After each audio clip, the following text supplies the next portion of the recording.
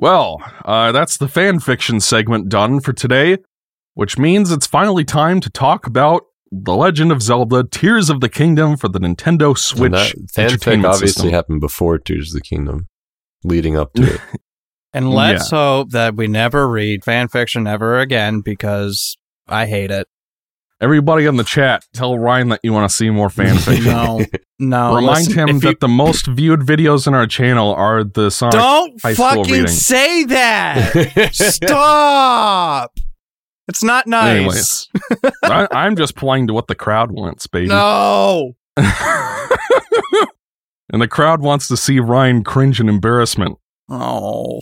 But anyways, Tears of the Kingdom came out this year. And I also want to mention, since I've been trying to schedule a podcast for a while, that, and I don't know if you guys are going to agree with this, but is 2023 the best year in gaming that we've had since we've been doing this? Yes. It's not over yet, so I don't know. I think definitely it is on track to be. Yeah, on track, sure. I think 2017 came pretty close, though. Mm-hmm. I ended up missing a lot of I missed Persona 5 when it came out. Mm-hmm. But, yeah, I mean, that was a pretty good year, too. Didn't Xenoblade 2 come out that year? Yeah. Yes. Yeah. I was surprised to see that when I played it. It was like, wow, this game's 6 years old already. Yeah. 5+ years, rather. But, yeah, I mean, it's been a pretty good year in gaming. And I guess, why don't we start with you, gentlemen? What, in simple terms, did you guys think of Tears of the Kingdom? No, I hated it. Yeah, same.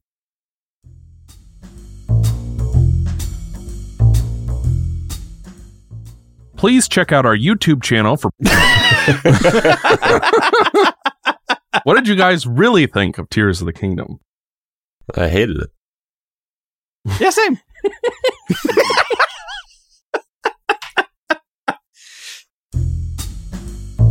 Was it good? Yes. Is it the best Zelda ever made? No. But is it really good? Yes. But is it very yes? Is it flawless? No. We'll get into that. Listen, so I like Tears of the Kingdom a lot. Mm-hmm. A lot of people are saying, I don't know if it was worth the 6-year development, DLC, blah, blah, blah, blah, blah. For me, this game was worth the 6 years. I could see why it took so long. I think this game, in a lot of ways, is brilliant. Yes. But it's also baffling. How do you say it? Baffling? Baffling. Bafflingly stupid. It is stupid. And it really makes me question some of the people on the team. It's like, you had 5 years. Fat phony. You had 6 years to figure some of this shit out. And yet, there's still some stuff that is like you could literally jump from the highest point in the game all the way to the lowest point of the game with no loading screens whatsoever on the fucking potato that is the Nintendo Switch. That is amazing. But yet some of the stuff like regarding the UI and like just being able to like throw consumable items and menu navigation is so dumb. I love Tears of the Kingdom. I think it is a much better game than Breath of the Wild. But there's some really stinky bits that kind of make me question some things. I was playing through it, and I was thinking to myself, wow, this could actually probably be my game of the year. It probably still could. You know, I was in that honeymoon phase. But the more I played it, the more I started to fall out of that honeymoon phase, and I started to realize that this game is it's got issues. Oh man, she's got issues, and I'm gonna pay. But we can get into it later.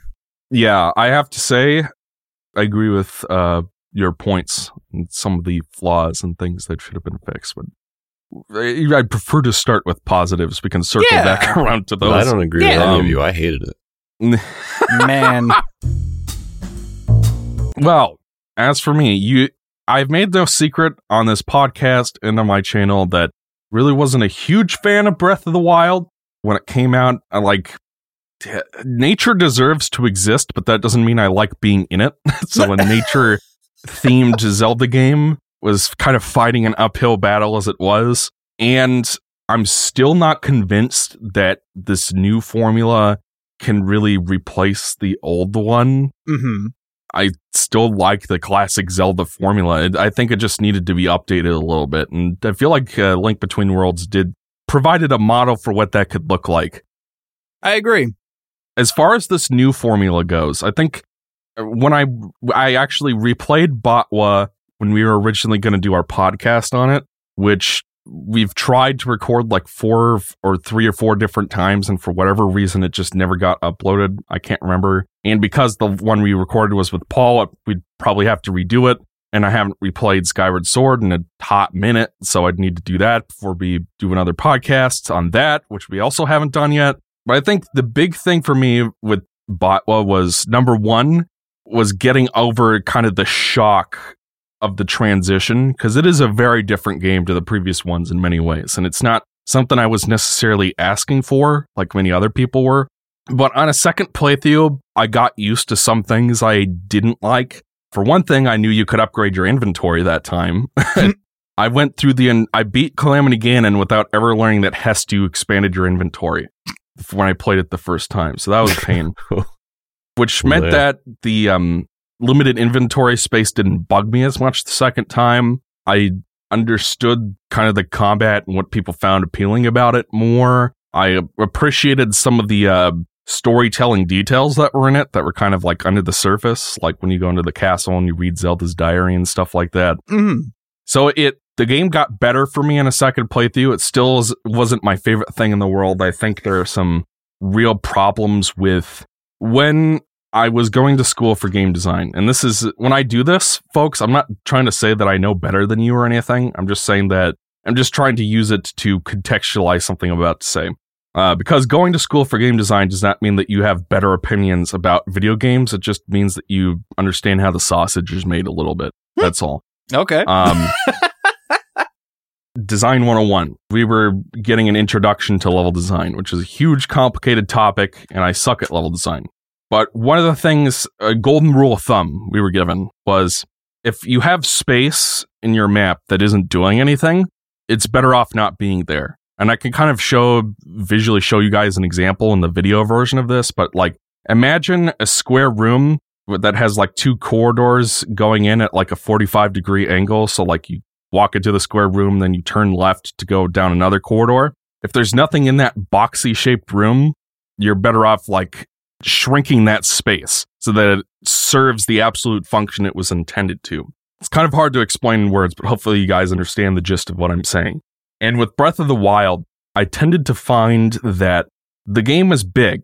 And that's another thing. I have developed an appetite for open world games. They're still not my favorite thing, but I get them now because I've played a few that I liked. I liked Sonic Frontiers. I liked the Spider-Man game, even though that's really more of a sandbox type thing, but it's the size of Manhattan. It's not small. I really enjoyed that game. Tried the Xenoblade games and finished all 3 of those. 3 of the 4, I did not play X. So I get this genre a little more, and after having played like Xenoblade 1, where the open world serves no purpose except to get into random encounters and pick up trinkets. Like, there's no puzzles, there's no real worthwhile side quests. Like, there are tons of side quests, but it's always like, bring me 5 dong waffles or kill 5 capybaras. That's like all of the side quests in Xenoblade 1. After having played that, I came back to Tears of the Kingdom, and I was like, wow, there's way more actual content in this game than there was in Xenoblade 1 in particular. And that was kind of my big hang up with Batwa. Still, the second time I played it was, I felt like you had shrines, you had divine beasts, you had Hyrule Castle, and the towers, too. And that, to me, was kind of the only content I really felt was worth pursuing in Batwa in terms of, like, stuff to do.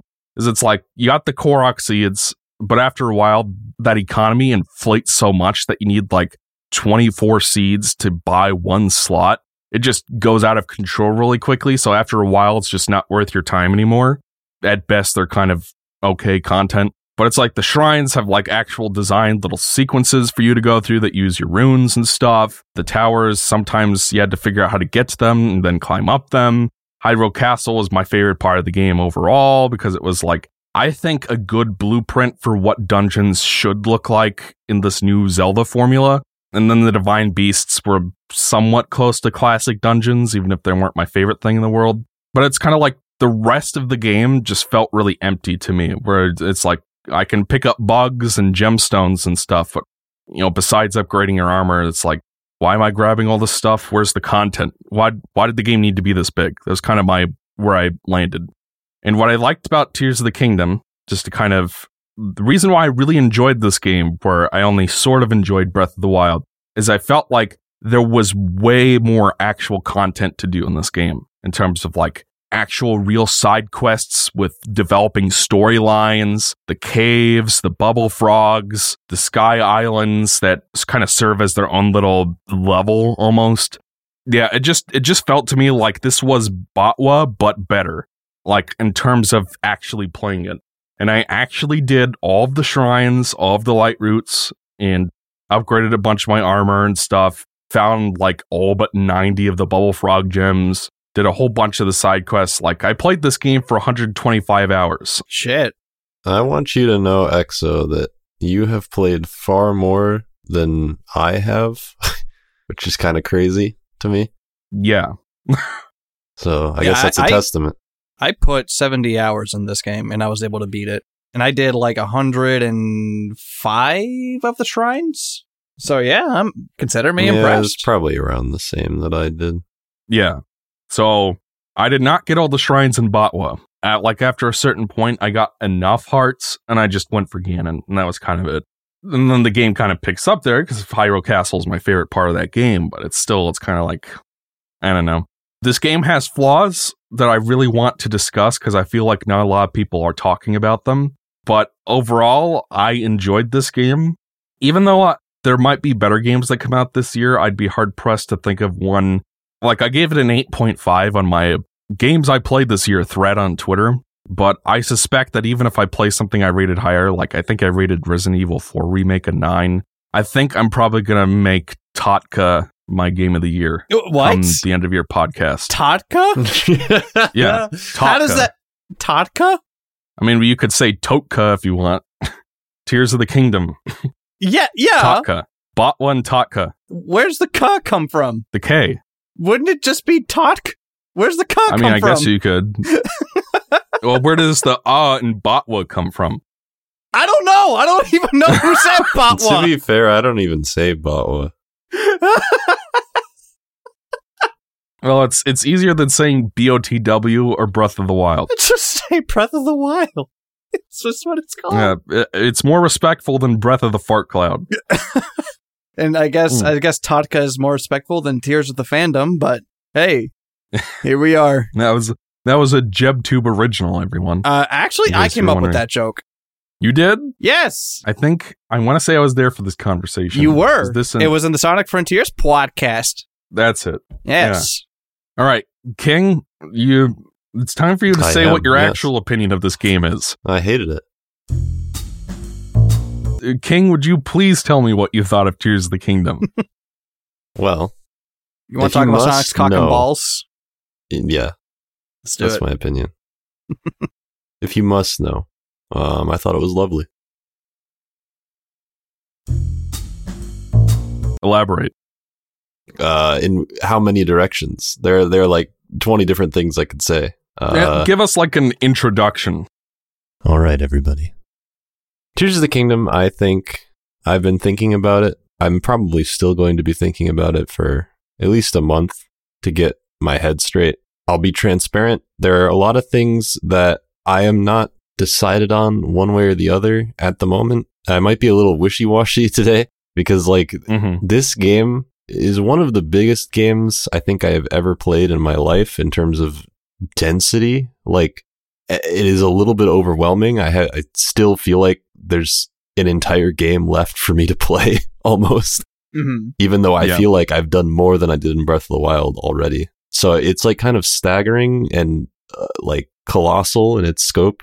But I think at the moment I'm pretty like enamored with it. Maybe it's a honeymoon. I don't know. I have to ask myself that with like every new game release, but I don't know. It's kind of like this journey of traveling to a new form of Zelda has been a lot to come to terms with over the years. Yeah. And, there's definitely always going to be a part of me that yearns for that old classic style as well. Yeah. And it makes it very hard in my mind to even compare what they're doing now to what they used to do. Because as it currently stands, it feels so foreign that it's just kind of feels like its own thing now. Yeah. So I guess to make a long story short, Tears of the Kingdom for me has been a journey of letting those old expectations rest and kind of just rolling with whatever they're going to do now and seeing whether the new things that they do were executed well or not. And that's basically where I'm at, where I think that for the most part, I think that they really found their footing, even more so than Breath of the Wild. So, yeah, I think it's a lovely game. I think, because like we've talked about this before, and I don't remember if it was like an actual thing that we uploaded or if it was one of the cut episodes, but like we've talked about how Breath of the Wild kind of feels like a Zelda-flavored open world game. And I think Tears of the Kingdom is the same in that sense, but I think that it has more of a stronger Zelda flair, if that makes any sense. I'm gonna let you finish, but I do want to make one note. Yes. Supposedly, all of these tunics were also in Botwa, but you needed like an amiibo. Oh, you're talking about like the legacy costumes? Yeah. Yeah, like you either needed an amiibo or you needed to get all of the shrines, and then you got like the Tunic of the Wild or something. Yeah. The game feels different when you're wearing that stupid green tunic. It does. It feels like a Zelda game. Actually, right now in Tears of the Kingdom, I'm wearing the Twilight set because I got the full set, and it feels kind of cool. I'm not gonna lie, it's just a stupid little thing, but like it does feel kind of cool to wear the old armor. Yeah, like what I would honestly, do it looks really good on him. Yeah, with the tunics in Breath of the Wild and in this one, I got like that Hylian tunic, just like the red one that you get, and I found the Ocarina of Time headpiece, whatever. So I just I turned that tunic green. I wore the hat, and it just kind of made it look like a new version of Link. So it wasn't like Twilight Princess Link or Ocarina of Time Link. It was just like this own new little thing. So I was like, oh wow, yeah, no, this is cool. And then like you get the Hylian shield and the Master Sword. It's like, oh yeah, I know where I'm at. This is Zelda. Woo! Yeah. And it's like I think the armor system is worth keeping around.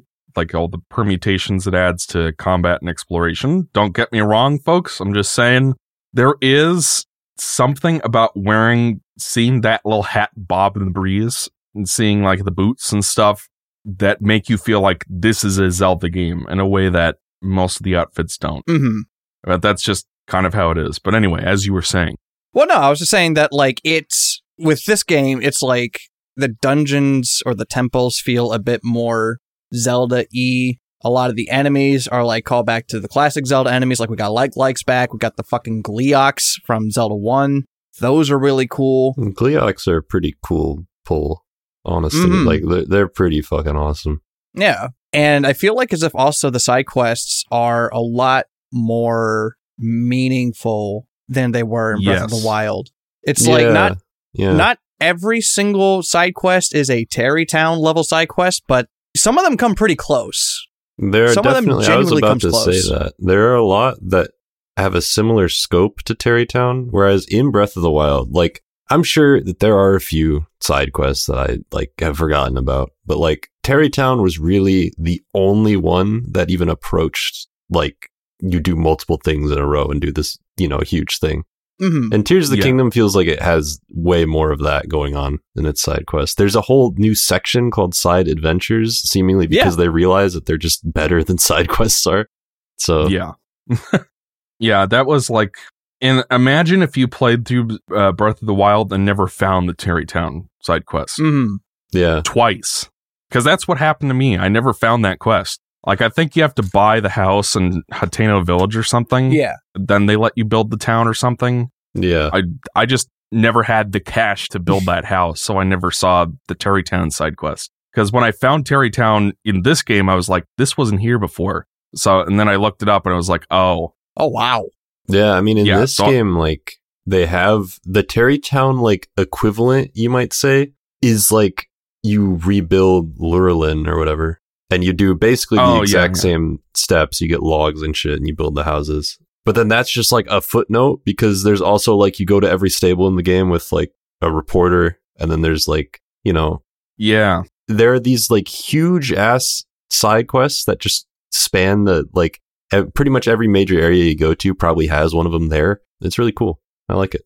It reminds me, I played a couple of those stable quests, and that stupid bitch wouldn't give me any of my froggy armor.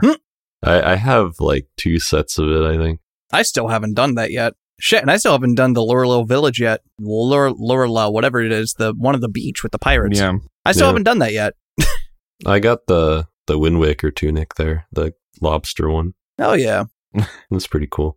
Yeah, and then there are also like the monster hunting side quests where you like go into an enemy base with a bunch of guys and kill bokoblins. Yeah, those were cool. Well, those are especially cool when you get like a little army behind you. Yeah. I like that.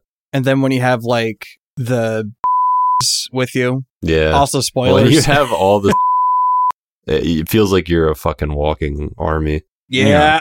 Which I'll talk about that. But I do think that does help a little bit with the balancing when you're fighting a whole bunch of enemies. Because like there was a section in, let's say the late game where I used one of the to single-handedly take out like an army of mooks and save my weapons, not have to break them. Mm-hmm. So I could save them for the final boss, and that felt pretty cool. There's another observation I want to share about that, but I'll save that for spoilers. And I also want to call attention to the caves as well.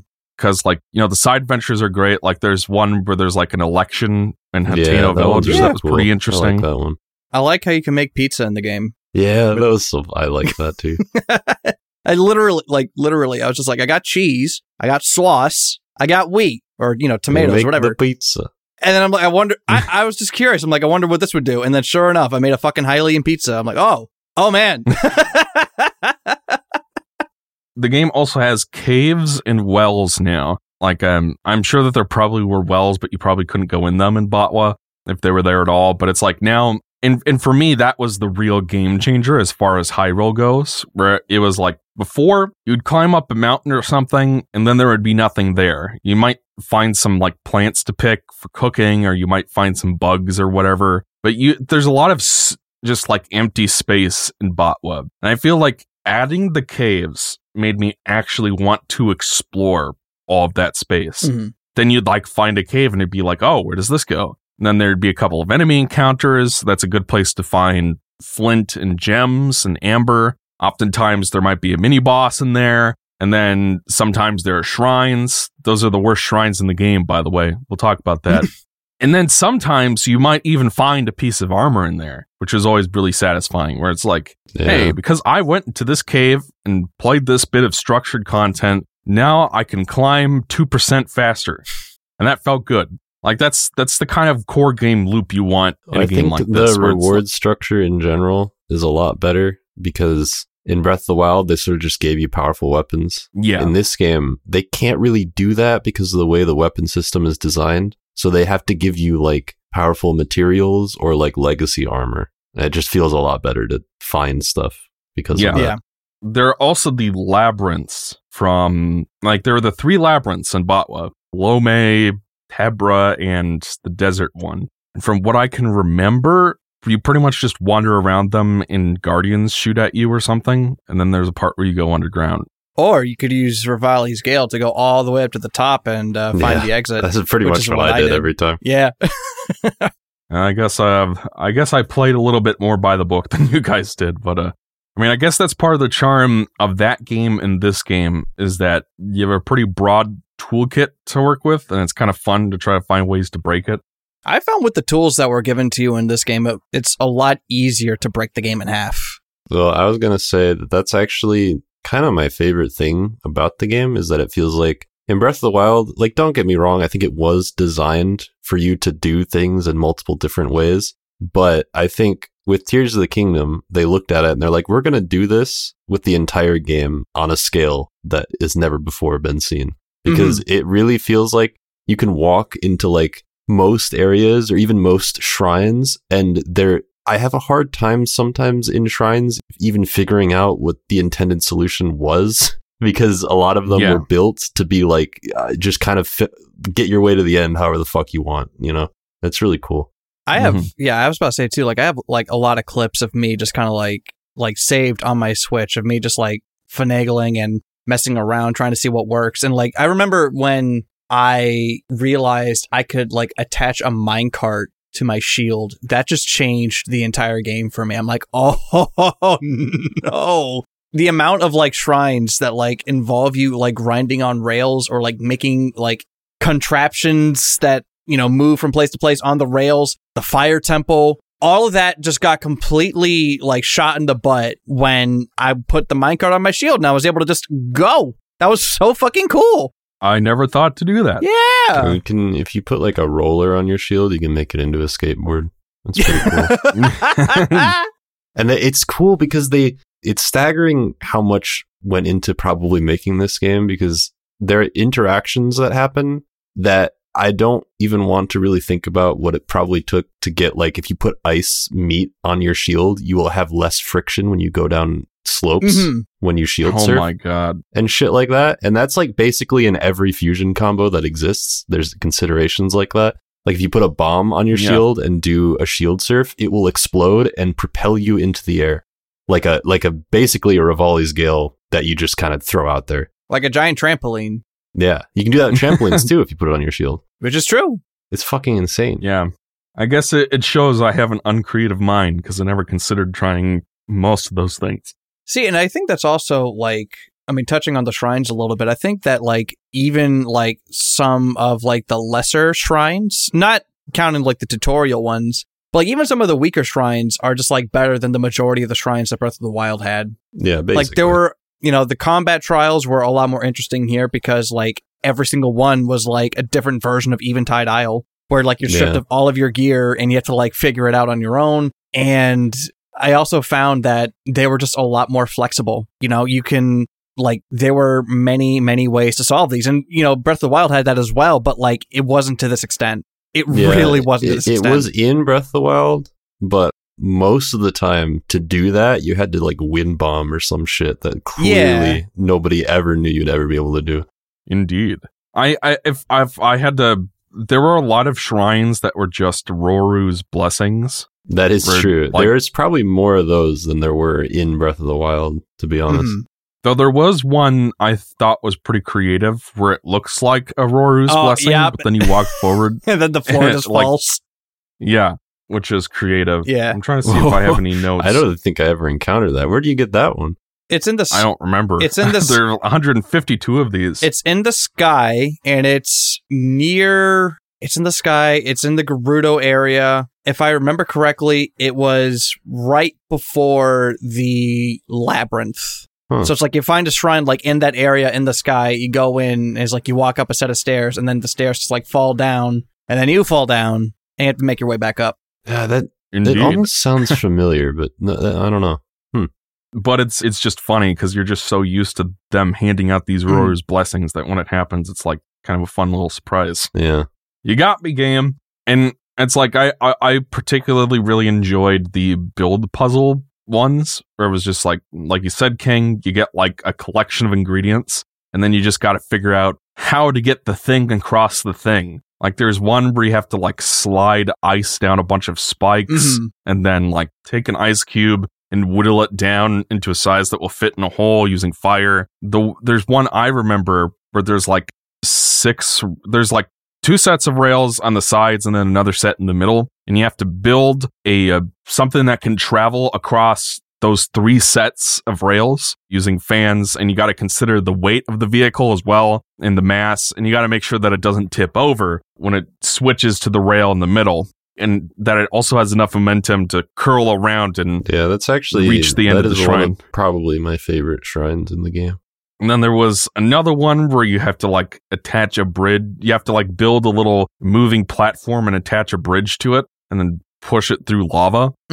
Like there's just a lot of creativity going on in these shrines. And that's what makes them fun, is that there are multiple solutions. Like if you're good enough, you can actually walk on those rails. Yeah. Yeah, I saw Abif do that. I did that as well.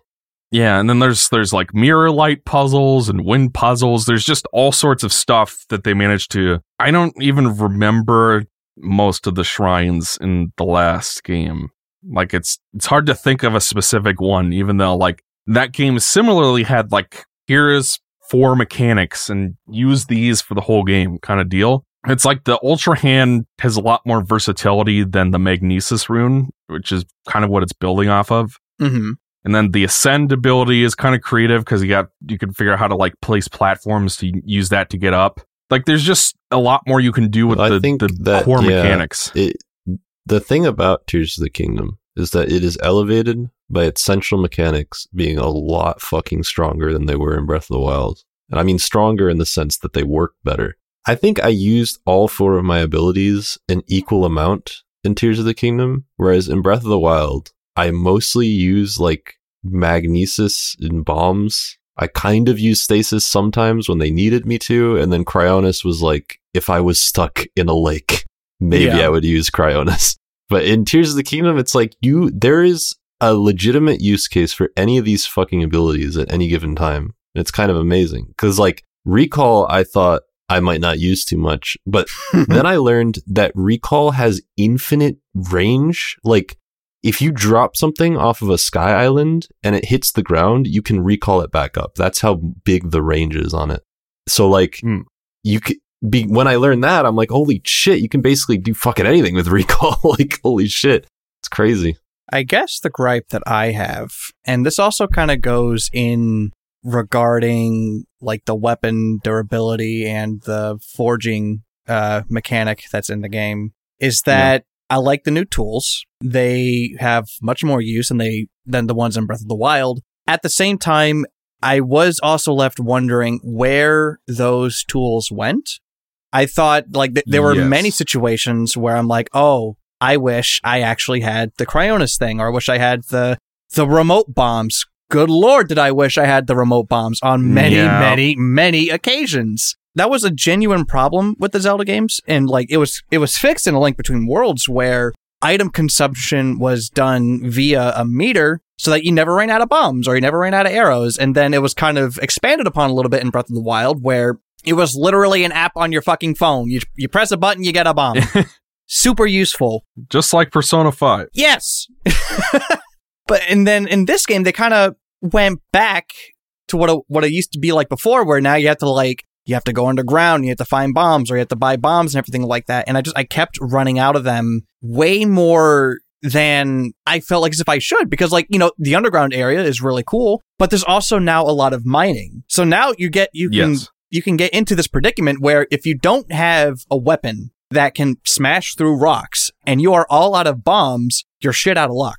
There's nothing you can really do. I will raise you, because I see where you're coming from. I actually was there at the beginning of the game, and I completely disagree with you now, having played the game more. Just to be straight up, I just do, because I was thinking about it a lot, and it was kind of weird that they like took away bombs as an ability, until I kind of realized that it's because they don't want you to rely on it as a resource. Like, I think it's less so that they wanted to make it limited, and more so that they have made so many different ways to interact with these things than just chucking bombs at them, that bombs become kind of like a luxury, if that makes sense. Sure. This clicked into place for me when I realized you could shoot ice arrows at water and they would become platforms, and then you have Cryonis. And when I realized that you could do that, I was like, oh, well, really? Your old abilities are all still there, because recall will stop things in time temporarily before it recalls them.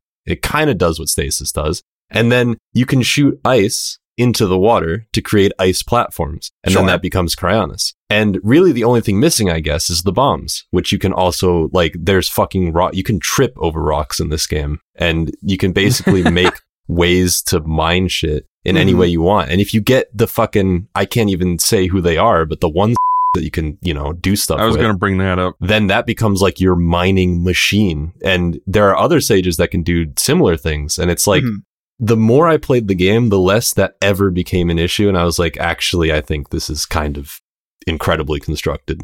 That is fair, because I didn't do the thing that you're talking about, because I never thought to do it until literally you just said it. But what you were saying about the ice arrows, I would hate to have gone through this whole game and not thought of using to mine rocks. I wasn't even talking about he also works.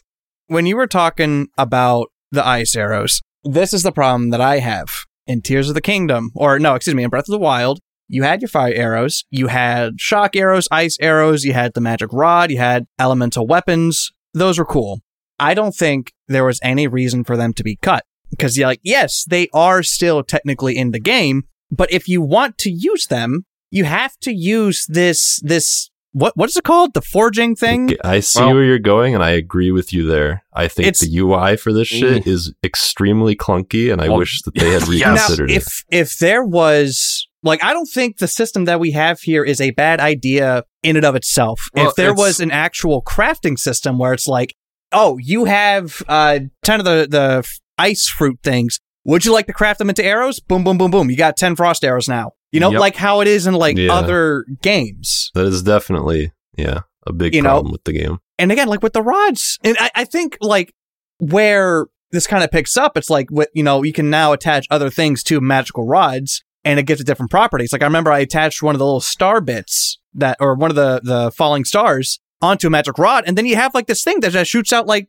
fucking star blasts all over the place. That was really cool.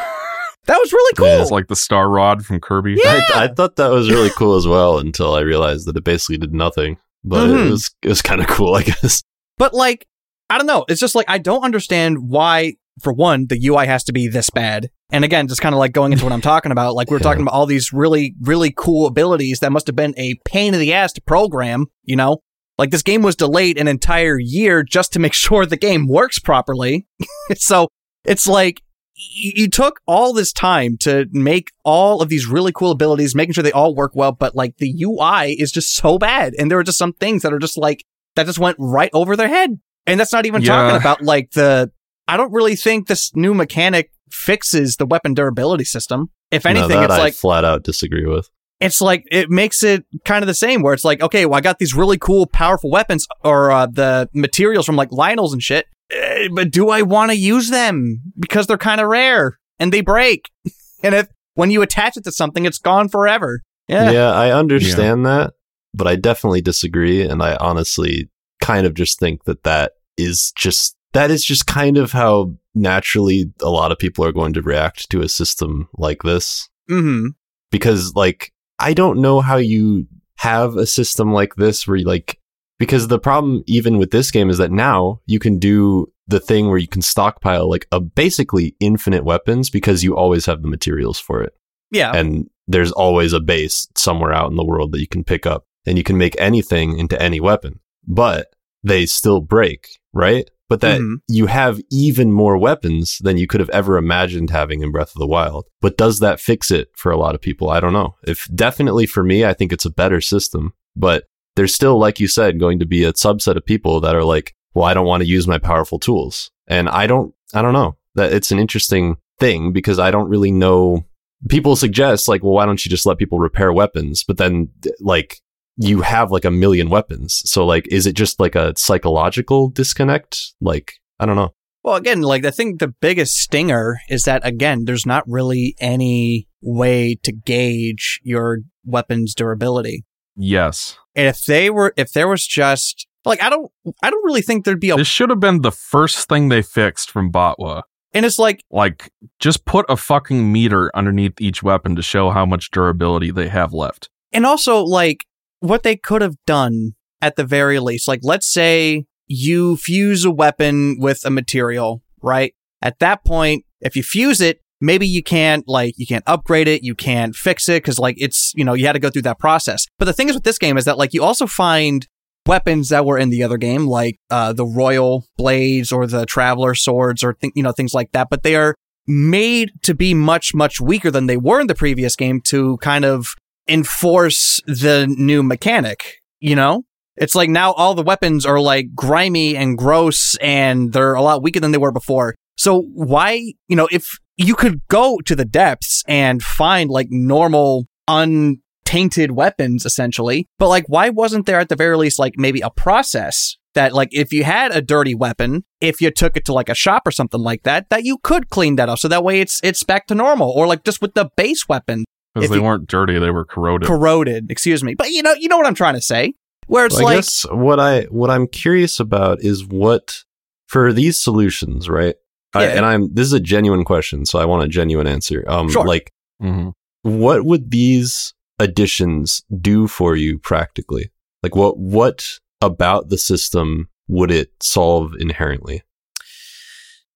I guess it would make the weapons feel a bit more worth it. Because again, this was a problem with Breath of the Wild where it's like you go to a cave, you find a cool sword, but then you don't really want to use it because then it would break. You know, if there was just like, even if it was just like the base weapon, like just a normal, like a Royal Claymore, for example, it would be nice to know that like I could at least have something to fall back on. Like I can, like if this is getting, like if this normal base weapon is getting damaged, I can go to the shop or go to somewhere like a Terrytown, repair it. And then if I wanted to play a little risky, that you could like maybe add an upgrade to it, you know, and then I guess it's kind of like that would make kind of like a risk reward kind of thing. I don't know if this is really answering your question, but like it would just make the weapons that you have feel more worthwhile. I'm just curious because I've never had as much of a problem with the system or like really at all. Honestly, when I was playing Breath of the Wild, it only occurred to me retrospectively that there were problems with it that I'd subconsciously encountered. Like when I played Tears of the Kingdom, it kind of made me realize that there was a lot of chests that were just useless at the end of the game that I think that Tears of the Kingdom kind of remedied by having a superior system. But like now I'm playing Tears of the Kingdom and I genuinely just don't have any problems using the weapon system. So I guess I'm just curious to know that perspective. I'm actually completely in agreement with you, King. I thought that this new system, because like Ryan, what you're describing is something that TBP, Tactical Bacon Productions, calls the OP paradox, which is sort of the idea that if you have, what the hell is it called in Final Fantasy, an elixir, like a late game healing item that restores all of your health and all of your magic points and stuff, and like cures all status ailments. It's an item that's so good that you'd never want to use it because you want to save it for when you really need it, which is usually the final boss. And that's kind of a similar concept to what you're describing here, where like you have like a Royal Claymore that you've attached a silver Lionel horn to, right? Or whatever the top level Lionel is. And it's like a base 90 powered weapon. And like, it's a really cool weapon, but if you use it enough, it breaks. So you want to save it for when you want to use it. So you don't want to use it for most applications. Yeah. Do I have that right? Yeah. And I totally see that because I hated the durability system when I first played Breath of the Wild. I'm kind of at the point now where I understand why it's there. It's to get you to experiment with weapons, and you find weapons, new weapons and replacement weapons so often that you're never like under-equipped or anything. But it is one of those things where you go from the old games where your weapons pretty much last forever. Like even in Skyward Sword, like the shields had durability, but I think that was it. And that kind of made more sense than a sword. A sword is made of metal, and we use metal because that doesn't break as easily. It should last a great deal longer than it does in the Wild games, but it's kind of one of those things where once you accept it and get used to it, this is my experience at least, it's like whatever. And I like the way that Totka handles it better. For one thing, I enjoyed seeing like all the different combinations of like horns and stuff that you could do. Like you had mentioned the magic rods, but it's like you don't need to have the magic staff or magic rods to make weapons that cast fire, electricity, or ice. Yeah, you could like attach a ruby to like a sword and it'll have the same effect. Yeah. Or you can use horns from the dragons, or you can use the fruits, or like Gleeok horns. There's like a bunch of different ways you can make those. And when you attach the Gleeok fire thing to the Master Sword, I think that is flamethrower. Is essentially the coolest fucking shit. Every time my Master Sword recharges, I put a fire Gleeok thing on it because it's like fucking awesome. Also, you have like a flame saber. I want to make this clear, though. I'm not saying I dislike what they have here, because I actually, I agree with you. I think it's really fun to experiment and to see like what kind of crazy weapons you can make. I think that's genuinely cool. But I guess what I'm saying is that it doesn't necessarily fix the problem that Breath of the Wild introduced. I think there are ways to make it better. That's really it. Yeah. That's all I'm trying to say. Yeah, I would probably agree that there's certainly ways to continue to improve it. Yeah. Because I think if you're going to have a durability system, and that's why I brought up a durability meter, because that was in Skyward Sword, and it's not in either of these games, and I don't know why. That they don't have that. I would agree. It's a pretty easy thing to simplify. You just need or signify rather. You just need a little bar that shows how much durability it has left. And I think that like if you go on YouTube and you see things like, oh, Zelda, Tears of the Kingdom or Breath of the Wild's weapon durability explained, or, you know, this mechanic explained. I'm like, well, if the game doesn't do a good enough job of explaining, like, you know, how these things work, I think that's kind of a problem. You know, it's like, if I have to look outside of the game to learn how something works, I don't know. Like Xenoblade 2. That rubs me the wrong way. Blushy crushy. Yes. But yeah, it's like, the reason I'm pushing for the meter specifically is I think if I have an array of like 6 different weapons that each have different horns and different reaches and different attack values and whatnot, the relative durability of each of those weapons would inform my decision on which to use. Because I would maybe want to save a weapon that's close-ish to breaking for like a mini boss or something, you know? But it's just like, you're just not given that information until like a weapon is like 2 or 3 hits away from breaking. Mm-hmm. And that to me is kind of frustrating. But otherwise, one of the reasons I really like this new system is that for me, it incentivized going into enemy camps and actually fighting enemies more. Yeah. Because like, from what I remember in Botwa, it was like you'd go into an enemy camp and the enemies might have like the royal swords or whatever, which are one of the better weapons in that game as far as like the common ones. But it would always be like you'd break a royal sword trying to get one of those encounters done, then you'd profit a royal sword. Whereas in this game, each of the enemy types and different tiers have different horns, which you can then combine with different weapons. So it's like always like, here's another little ingredient to play with the next time you craft a weapon. It made it more rewarding. You get the base weapons and you get the horns, and then you can kind of figure out how you want to mix and match those. And then it means that like, even if you get like a shitty base weapon, if you have a good enough horn, you can craft that into a pretty decent weapon.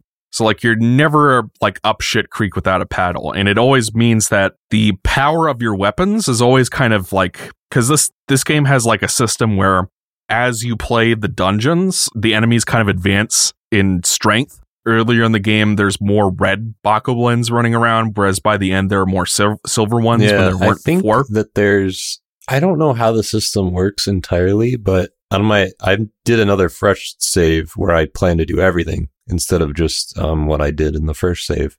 And I've only done one dungeon, and every single enemy in the world is like silver now. So I think that I don't know how it works exactly, but I don't know if it's tied specifically to the dungeons as much as it's tied to like, I actually don't know. I need to look into that because pretty much every enemy I fight is the highest level it can be now. I think maybe because of my material level or something. I don't know. Yeah. Which is a good way of like giving a game this open a difficulty curve and of ensuring that the player always has materials to build stronger weapons to fight those enemies. So I think the difficulty balancing was a bit weird in this game, though. Okay. Yes. Are we going to get into that now? Before we do, there is something I actually kind of want to touch on a little bit, because one of the biggest problems that I actually had with Breath of the Wild, especially regarding the weapon durability, is that let's say you're fighting a mini boss and all your weapons break and you don't have any bows or anything like that. You know, it may not be like the most common situation you'd find yourself in, but the fact that it can happen at all is kind of a problem. Tears of the Kingdom. I remember that being especially bad with the shrines in Botwa, where like you'd fight one of those big. Speaking of which, they don't explain a lot of stuff. But I guess we could talk about that when we get to the story. Yeah. But like those big Sheikah robots that have like the arms. The Guardians. Yeah, not the Guardians, the little mini Guardians. Gotcha. The smaller ones that you fight in the shrines. Mm-hmm. Like I remember losing like 3 or 4 weapons to those things sometimes. But go on. But the fact that can happen is kind of a problem. And Tears of the Kingdom goes in a bit of a roundabout way of doing it. Or maybe not roundabout, but like, you know, it goes like a weird way of doing this. But this actually fixes the problem. If you get all of the Yiga pieces, or all the Yiga armor pieces, and you go to the hideout near Gerudo Village or Gerudo Valley, you can actually learn the earthquake technique. Yeah, the earthshake. Yeah. When I found that, it's the earthwake technique. That is maybe one of the coolest secrets in the game. Yes. You can get the Thunder Helm there too. Yeah. It's fucking cool. Yeah, when I got to the point where you go see what's her name? Riju. Yeah, when I first met her, I wore the Thunder Helm. I'm like, hey, you want to do something about this? You can't take it from me. This is mine now. But yeah, no, I thought that was a genuinely cool thing. Technically, that was a second one that the Yiga synthesized by studying the original. So she still has the real one. Man. I have a question, actually. If you wear the Yiga outfit, do they stop ambushing you? I never even thought to try it, but... And here's a fun tip for you guys. If you suspect that a character is a Yiga in disguise, drop some bananas in front of them. They'll go, ooh, banana. Yeah, I heard about that. I never actually tried doing that, but that's funny. But, it's like... And you can actually talk to them. Like, there are tons of them in the underground. Like, pretty much every Hylian you find in the underground is a Yiga in disguise. And if you wear the Yiga outfit and talk to them, they're like, oh, were you sent from Central Command to help me out at this location? They'll talk to you as if they're also Yiga. By the way, so it's kind of fun. Note, I love that the Depths is like the Yiga hideout, the new Yiga hideout. Yeah. It's really cool. I think that's really cool. But I think it's cool that like there's something like that in this game, like the earthquake technique. And admittedly, I would like to see more stuff like this because that was one of my favorite things about old school Zeldas. Like in Ocarina of Time, you go to the Great Fairy, you get Din's Fire or Nehru's Love. Like optional. We'll talk about the Great Fairy. Oh yeah. I got some shit to say about them too. But like I like that they kind of tapped into that a little bit. I just wish I could. There was a bit more that they did. There's always a bit more that they can do, but the fact that it's even here at all, it's something I very much appreciate. So, yeah, difficulty. But what I thought you were actually going to mention was the that you can disguise yourself as enemies, and then they won't fight you. Disguise yourself as what? Like wearing the Bokoblin mask and shit like that? Yeah. Those are regularly rewards for the Bubble Frog gem side quest. Yeah, those were in Breath of the Wild. But yeah. Well, I never... Yeah. Kilton in Breath of the Wild. Stuff about Breath of the Wild I don't know, apparently. Kilton ran the shop instead of Colton in Breath of the Wild. That's how you got the Dark Link outfit in Breath of the Wild. As like we've talked about kind of the overworld, we've talked about the combat mechanics, the new mechanics. I do really want to talk about the difficulty balancing, so I guess let's just go ahead do that. And do it. Yeah. I want to state again for the record, I really enjoyed this game. I enjoyed it a lot more than Botwa. Like I said, I'm probably going to call it my game of the year when the time comes, when we do our end of year podcast. But the difficulty balancing in these wild games is just flat broken. Like, and I would argue that it's actually gotten worse in this game because they add, for one thing, you have 40 hearts instead of 30. So everything's been kind of rebalanced for that. Then you have the tier 4 enemies, the silver enemies, which can, like I showed a clip of this on my Twitter where like I was playing the water dungeon and there was a level 4 construct. It quickly hit me with a stick, like a regular stick, and it took out 8 hearts and I had like level 11 armor. And we'll talk about the Great Fairies, but this is before I had figured out how to unlock the Great Fairies and actually upgrade my armor. So like I was wearing like the Zora chest piece and the Hylian armor set otherwise, like the helmet and the greaves. And like they still managed to take out 8 hearts from me just by hitting me with a stick. And that was just kind of the point where I was just like, what the fuck is this?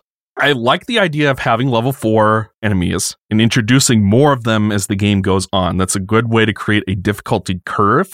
But this was a problem in both Breath of the Wild and this game. When you start out, you have 3 hearts. You get 1 extra heart from doing the tutorial shrines where you unlock your mechanics. And then they just dump you in this world. And then it feels like until you can do enough shrines to upgrade your health to get, I don't know, like 3 or 4 more hearts, everything just kills you in one hit. And like that's just how the game starts. And I want to say the first armor you can find or buy is like at Lookout Landing, and it's like 100 rupees for like teeny tiny bit of boost in defense, and it's not really enough. And then like as the game goes on, you're fighting more enemies, they're getting tougher, and the game makes it way more, because I want to say how it works in Botwa is you get to Kakariko Village, and then you can immediately just go up the hill and unlock the first Great Fairy, right? Mm-hmm. That's how it works?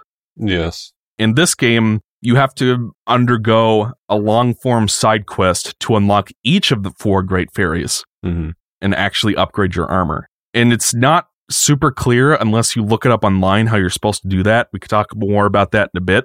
So it was kind of like, for the longest time, I couldn't upgrade my armor, and the Hylian armor set was just the best I had, and I was still getting my ass kicked. And in this game, like, let's look back at some of the earlier entries for a moment, right? Like Link to the Past. That game's pretty challenging. because the game is more linear, it can have like a straightforward difficulty curve where as you get more hearts, the enemies grow in strength or complexity to kind of match that. So you have a consistent difficulty curve, or even as you get stronger, there's new and more challenges to kind of meet that. And that's what helps enforce a flow state during play.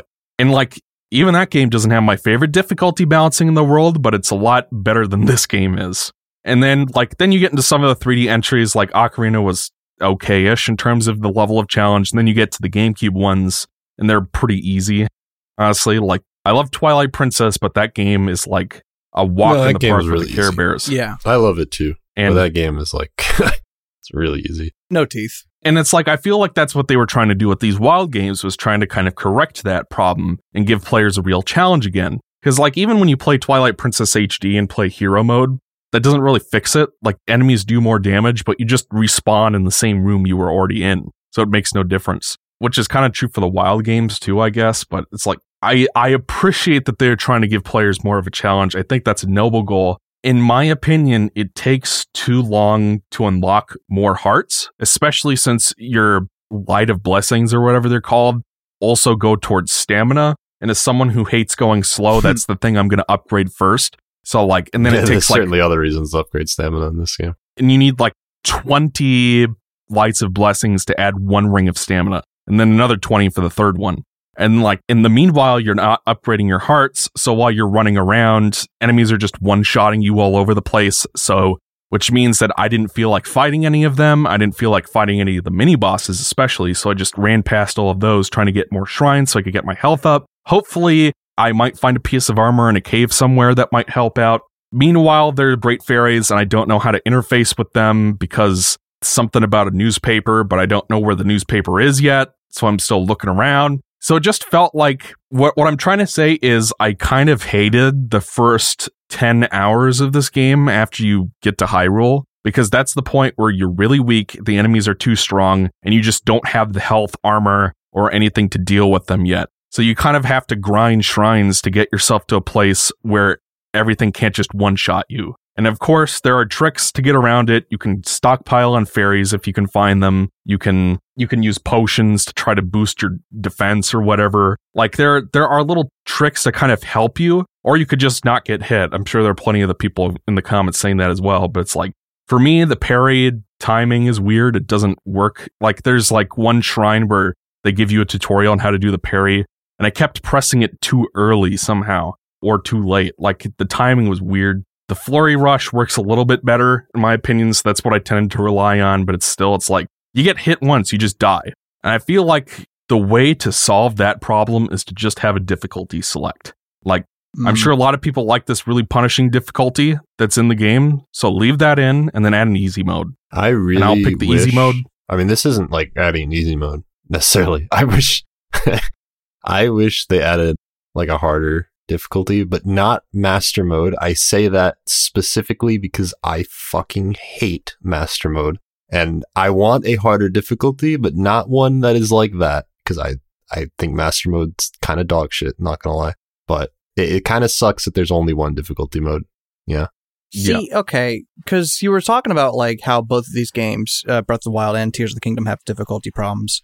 I think it worked better in Breath of the Wild, because let's say you're going up against an enemy that has like a really powerful weapon, and then let's say, you parry that enemy, the enemy drops a sword, you run over, you pick it up, now that really powerful weapon is yours, and you can dish out some pretty mean damage. I found that in this game, if you try doing that, you will not do as much damage as these enemies are doing to you. So it almost feels like as if the enemies are playing by a different rule set. And I don't like that. Yeah. And a lot of that, again, has to do with the fact that these weapons they're weakened. So an enemy can walk up to you with, a weakened traveler sword, hit you, and do like 5 hearts of damage, no problem. But yet when you have that same sword, you're barely dishing out shit. Like, you're not doing anything. And it doesn't... I thought it worked a lot better in Breath of the Wild, because it didn't really have to deal with this eroded weapon nonsense. But in this game, it's like, nah, it's the enemies have an advantage over you, and it doesn't exactly feel fair. And also with Breath of the Wild, you are able to upgrade your stuff a lot sooner because you literally just have to scrounge up some rupees, give it to the Great Fairy, and then you can start upgrading your gear. The thing is, though, is that like I actually like the side quests that you're doing, like in terms of the story that they are telling, the things that you're doing. It's fun. Agreed. But it's not, I don't think it's good to lock gear. A critical system behind it. Yeah, like being able to upgrade your equipment so that way you can last longer. You have to do that so many fucking times. And it's like, it's kind of like what I was saying before. It's like, I think there should have been a weapon, like a blacksmith or something like that to help fix your weapons. I think there should be a tailor. There should be a tailor that like, where you can go. Taylor Swift? Yes! Yes, we've come full circle, but I honestly think there should be a tailor to like upgrade your gear. It's like, I want to see a mod for Tears of the Kingdom that replaces Zelda with Taylor Swift. But it's like, we go to Terrytown and or any of these towns and like they're all selling like all sorts of different armor. But like, you mean to tell me that no one knows how to like make this stuff a little bit stronger? We have to go to a Great Fairy and do this thing? I think it couldn't hurt. Yeah. It's like, what would you do for the Great Fairies then? Well, give us more magic abilities and shit like that. Give us cool shit. Yeah. I was thinking the same thing. Yeah. I would probably prefer that actually as well. It's like, these are things that are in other games for like, Tears of the Kingdom has crafting and like upgrading your gear and upgrading your weapons, but other games follow a specific template, but they follow that template for a reason because it works. And this is just like the stuff that Tears of the Kingdom does. Cool ideas, but some of the like the necessary stuff, like upgrading yourself, you have to jump through so many hoops when you don't have to do that in other games. And it's just, I don't know. It's like the stuff that they have you do, again, like the side quest for the Great Fairies, it's genuinely fun and it's creative. But again, I don't like how it's upgrading your gear is locked behind something like that. Because like, I mean, I was in the same situation. I'm like, I don't know how to unlock the Great Fairies. I had to look it up. Dude, I'm going to level with you. Until my second playthrough, I didn't even unlock any of them. Yeah. Shit. Although in my experience, it made it more fun because I'm a masochist, but Which is fair. You should be allowed to have that experience. Which is why I think difficulty I certainly think there compromise. Should be more difficulty options available. And I think whether that be through like a straightforward toggle or through more like wide-ranging game design, however they want to do it, just make it more broadly customizable. If you had a tailor, at that point, it's like, okay, you know that this thing exists. If you don't want to use it, you don't have to do it, and you're making the game harder for yourself. And that's the thing, too, is that like this is not by any means a perfect solution or anything, but I at least appreciate that you can still do the classic Zelda thing of just not giving yourself heart containers at the very least. Yeah. I've always appreciated that about Zelda. That's actually what I did in Breath of the Wild. I didn't use any of the champion abilities at all, and I didn't do a 3-heart run or anything, but I didn't do all the shrines, and I only had like 6 or 7 hearts through that whole thing, I think. That was cool. Mm-hmm. Certainly not a perfect solution by any means, but I'm glad that that's at least still a thing that you can do if you really want to. Yeah. Like, I think the way that they handled it in Skyward Sword, like you had I forgot what his name was, the guy with the mask in the Skyloft market. The guy with the mask. You could visit him at various points in the game, and then you could upgrade your weapons and items and stuff. Like the blacksmith. Yeah. Okay. Yeah. Like, I say you can upgrade to 1 tier for your weapons or your armor, whatever. Let's just say armor, because we're talking about difficulty balancing and like the ability for Link to take a hit. By default, you can upgrade 1 tier as long as you have the cash and the materials to do it. Keep that from the Great Fairy system, but he can't upgrade further tiers until you've played more of the dungeons. So like each dungeon, you unlock a new tier. Yeah. And then you can make the enemy stronger to compensate. And then the difficulty can progress. Because like that's really the big problem with a game this open. It's really hard to create a golden path that the player will follow and have that path increase in difficulty. Because the player can go anywhere, wherever they want, whenever they want, for the most part. Because you get all the mechanics up front. And that makes it difficult to create a difficulty curve. So kind of the only thing they can do is use the main story progression as a way to ramp that up. So it's kind of the best compromise they could probably come to. Because, the older games benefited from being linear in that sense. But yeah, that's difficulty balancing. Let's talk about the UI and the controls, because I have some gripes there too. Why don't you start, Ryan? Because you were talking about that earlier, the UI. I mean, I pretty much said anything that I needed to say. It's hard. It's clunky. It's hard to navigate. Oh, here's something else that I don't understand. So, like, let's say you're trying to build something with the Zonai objects, and let's say you accidentally, for one reason or another, pulled out the wrong thing, and you can't put it back. So, like, let's say if I accidentally pulled out a rocket, and I go back into the game, that rocket is just wasted. I can't ever put it back in my inventory, you know? Yeah. And I don't know, it's just, I don't... Exo, you're better at talking about this kind of stuff than I am, frankly. You know, I said what I needed to say. Like, I think it's clunky and unintuitive. For the record, before we talk about this, I think the UI in both these games is fucking awful. Mm-hmm. And I will always stand by that. I think they wanted to make it, like, seamless and accessible, but it just, even there were moments in Breath of the Wild and sometimes in this game where my brain tripped over itself trying to remember how to do a certain thing. Yeah. Because it's like, it feels arcane in a few senses. Like, it's fucking weird. Well, I would say I agree with Ryan, and something I might have added to the game is the ability to encapsulate any Zonai objects you come across. Yeah, that would have been really cool. Yeah. So that you can save them for later, because otherwise you just have to spend your Zonai charges on those vending machine things, which works well enough, but it's like you come across a lot of Zonai objects that you just don't end up using. So a way to encapsulate them and use them later might have been neat, and that would solve the problem of you open a capsule by accident and want to put it back. Get that from like a Great Fairy or something. Yeah, exactly. So like, you know, that's not something you have by default, but it's something you can unlock that's helpful, but not critical for progression. Let's go. I mean, I think... Fuck, we didn't even talk about, like, the building mechanics in this game.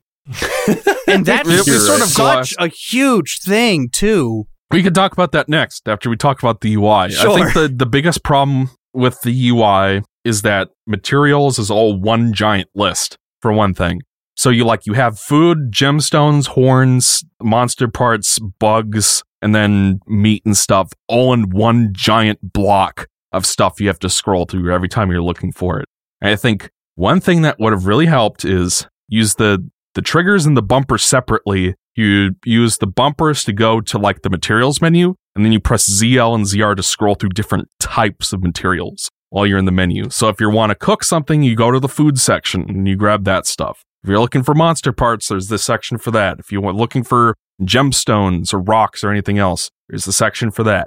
Because, like, there were times where I would look for a Zonai charge and I just couldn't find the fucking things in that giant list because I wanted to drop them into the vending machines. So what I ended up having to do is kept pressing Y until it sorts by category and then scroll all the way to the bottom because that was the only way I could reliably find them. So that sucked. When you're attaching something to an arrow, I really like Ryan's idea of you create batches of arrows ahead of time and then just swap between them. Like, nice. I think so that you don't have to tap up to add a shot to your arrow every single time. And I think that they probably... I have a feeling that if they had more time, they would probably have added a few things like this, because auto build is already in the game. Mm-hmm. And that seems like something they could easily have whipped out for, like, fuse, for instance, to, like, whip out a bunch of fuses. Auto fuse. Yeah.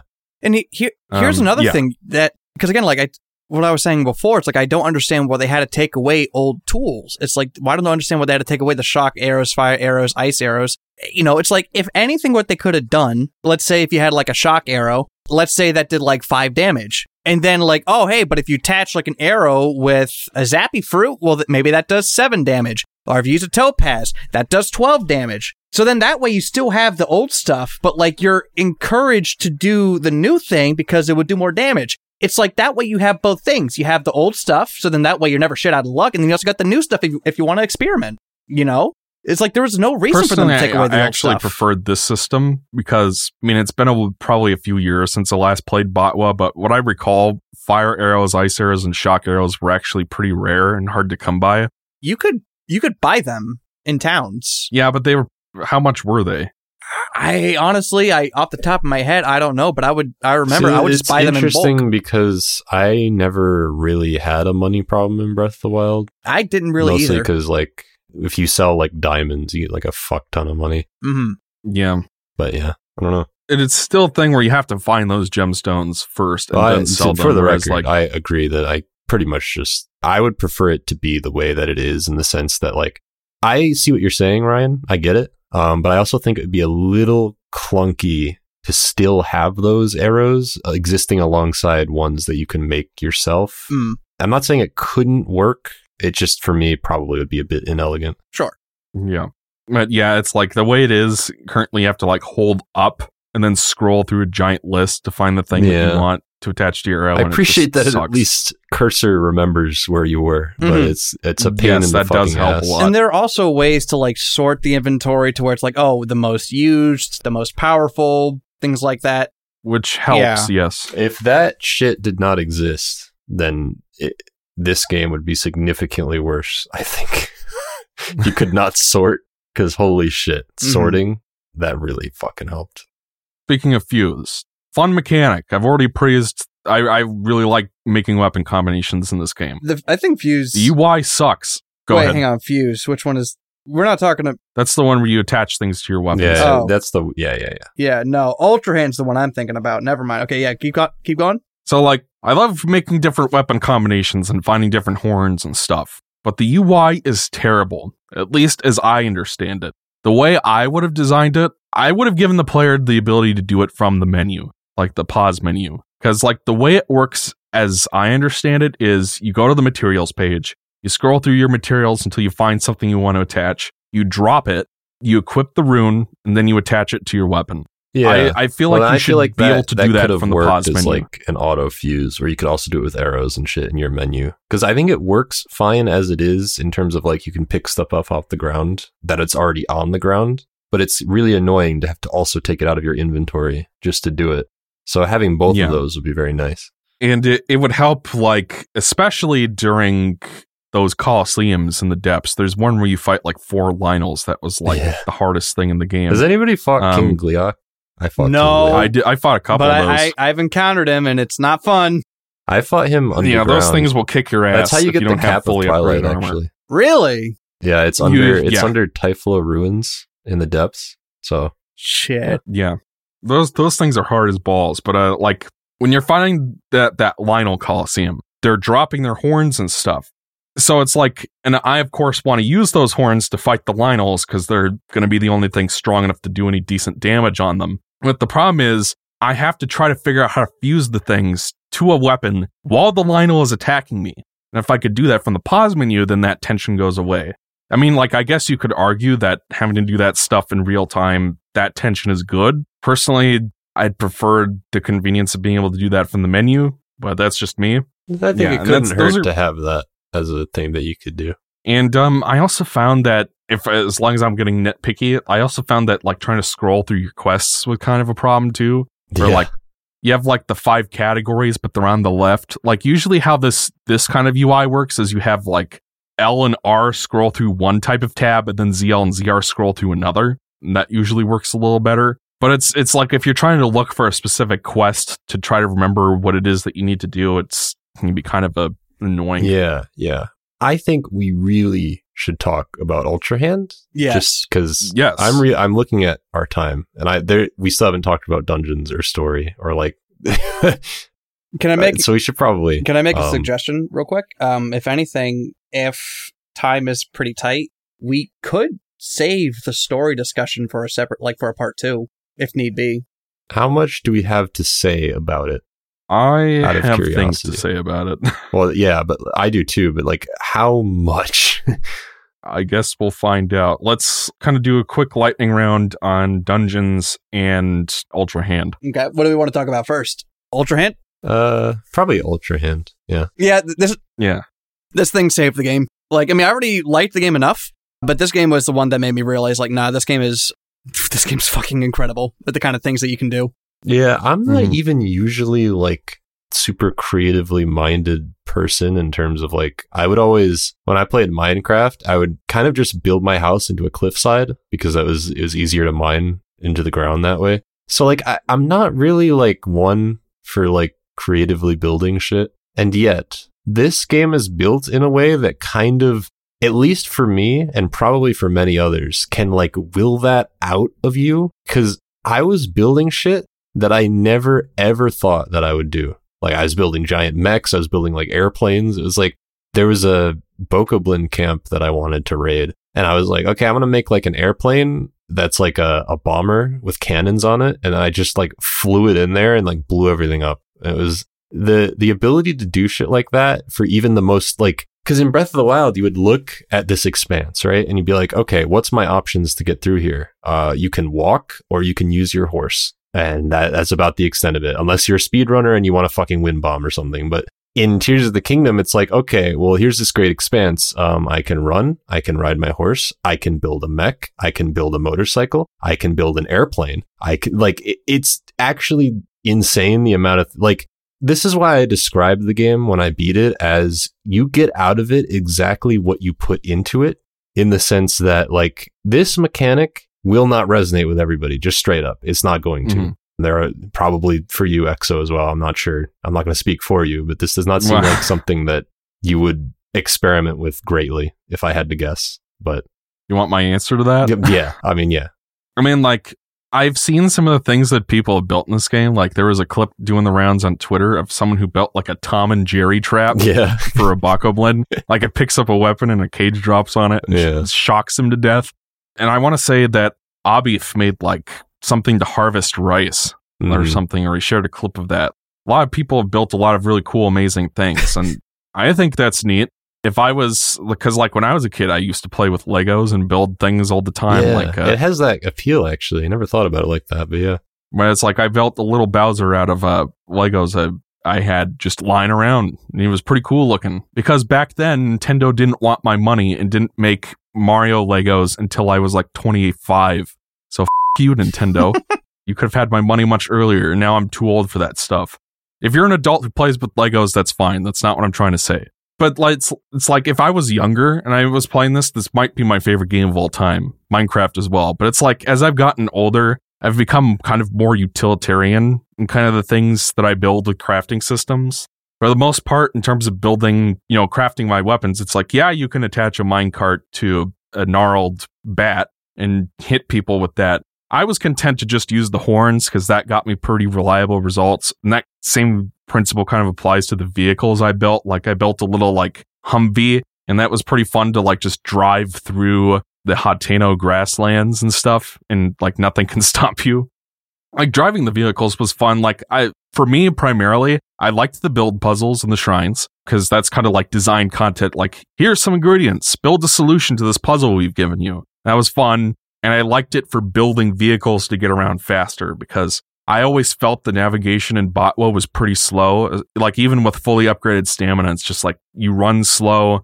That's the thing I didn't mention when we talked about the UI, the control schemes. You get a choice of X or B for run and jump, and that's it. That's how it was in Botwa. And it's like you want to put run on the triggers or the bumpers so that you can run and move the camera at the same time. But there's just no option to do that in Botwa, and that should have been the very first thing they fixed in this game. Like, just have an option for a control scheme. Like, just swap runes between L and X. So L runs, X does runes, and B jumps. And I don't know, maybe you have a couple of options there, and that fixes that problem right away. I feel like if they play tested the game at all, they would have found that the run controls were uncomfortable. But I digress. I didn't have to run around as much because as long as I had the zonite necessary for the auto build, I could build a little glider. And that's how I explored most of the depths. I just built a little glider with the fan on the back and one of the control sticks, and then I could just fly over everything. Dude, we haven't even talked about the fucking depths. I forgot the depths existed. We didn't even really talk much about the sky. I mean, we could talk about that next, I guess, before we get to dungeons, because dungeons kind of feeds into that. But it's like, I liked the vehicles for navigation. There were some really fun build puzzles as well. Was I experimenting with all my pieces just for the hell of it? Not really. You're right about that, King. But I do think it's neat that you can do that. Yeah. Like I'm not going to begrudge anybody's enjoyment of that. Well, I think it's cool that it's there.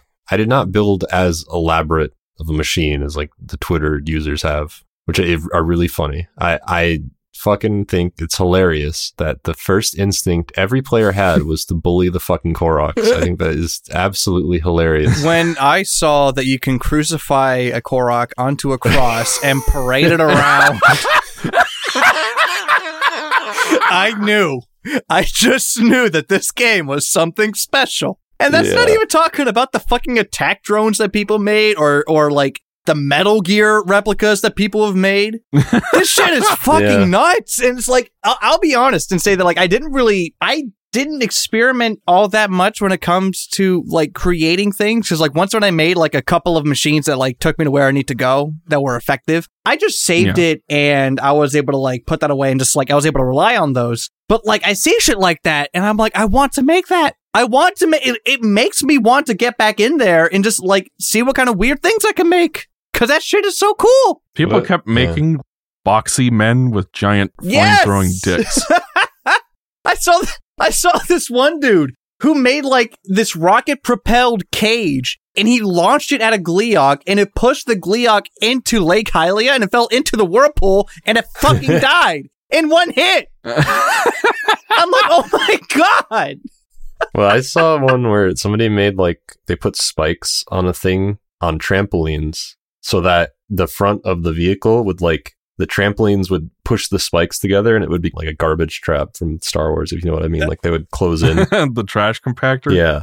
And they would just run into Lionels and like smash them a bunch. This is why actually, when I first beat Breath of the Wild, there's no chance in hell that I'm making a fresh save file after that. Like I love Breath of the Wild, but like no. I needed time. Tears of the Kingdom, I beat the game. I did quite a bunch of shit. A lot of fucking shrines, a lot of Koroks, a lot of things. But then I was like, I'm going to make a new save and do things completely differently. And that was an impulse almost entirely driven by like Ultra Hand, because I realized that like it had all the benefits of Breath of the Wild where you can do anything in any order. So obviously you can do things in a different order, but you can also completely, not only is the world much larger in like, it has two entirely new dimensions to it, but you can explore it literally in any fucking way that you want to do it. And the appeal of that was so strong that I immediately started another save. Let me ask you guys a question. And this may seem a little bit random, but there's a point to it. Did y'all ever play My Sims back in the day? No. No? A little bit. Okay, so y'all know what it is though, right? Yeah. Yeah, I thought it was kind of cool that Tears of the Kingdom is kind of a remake of My Sims. Oh, yeah. Yeah. How you can make your house like brick by brick. Yeah. Dude, I was doing that last night. I was building my house. And what I did was that I made like square rooms in the middle. I put two like staircases up and up. So it has like 3 layers. And because admittedly the system is a little finicky. Yes, but it's very finicky. I found a way around it where I could put my gallery and my study at the top of my house in a way that fit. But the way that I did it was instead of putting a staircase, I just can ascend to it because it's my secret study and only I can get in there because I can ascend in there. And I was like, holy shit. Your secret base? That's so cool. I made my own ascend puzzle in my house. That's so fucking cool. You know, it's like, I love this. I love this mechanic. It is so cool. It's clunky. It's cumbersome, but it's just the fact that you can do something like this is incredible. And like, if we are getting DLC for the game, which I hope we are, and I'm sure we are, I want them to add more stuff for this house mechanic. That'd be pretty cool. It's like, it was... Well, for the house and maybe even just Zonite devices in general. Like, that'd be really cool. This game is like prime made for this kind of thing. It's just give us more tools to play with, please. Like, I did not give 2 fucks when the season pass for Botwa came out. I completely ignored it, especially since Master Mode looked like something I would hate. I fucking hate Master Mode, dude. It is like, it is the definition of a Band-Aid solution, and it doesn't even work. It just falls right off. I hate it so much. But with this game, if they made DLC, I'd be ready to jump right back in. Yeah. Like, I'm actually looking forward to more of this. So, considering where I was with Botwa only a few years ago, that's a hell of an improvement to make in terms of me enjoying this enough to want more of it. And you know, it's like, I think a big thing about this game too, and the thing that I like it about it so much is that, I mean, there's a culture around this game, and some of it can be toxic. It's like when you got people who are saying like, oh, hey, no, I don't really like this game that much. It's not for me. You got people like Zelda fanboys raging and attacking this person for, of course, you know, it comes with the territory. But just seeing it, also, if you do that, fucking stop. You're delusional. But the fact that like there's so many people just like spreading the things that they can make and just seeing people like, while I was playing this game, I was watching Vinny Vinesauce play through the game as well. Like I would just have like his streams like in the background while I play the game. And like every once in a while, I'll glance at what he's doing and like he's in like a shrine that I did. And I would just like watch him do the shrine in a completely different way that I did, Whether it was I had a directive on my second playthrough to every time I entered a shrine I had already done, I was determined to solve it in a different way. And that had about a 95% success rate. Mm-hmm.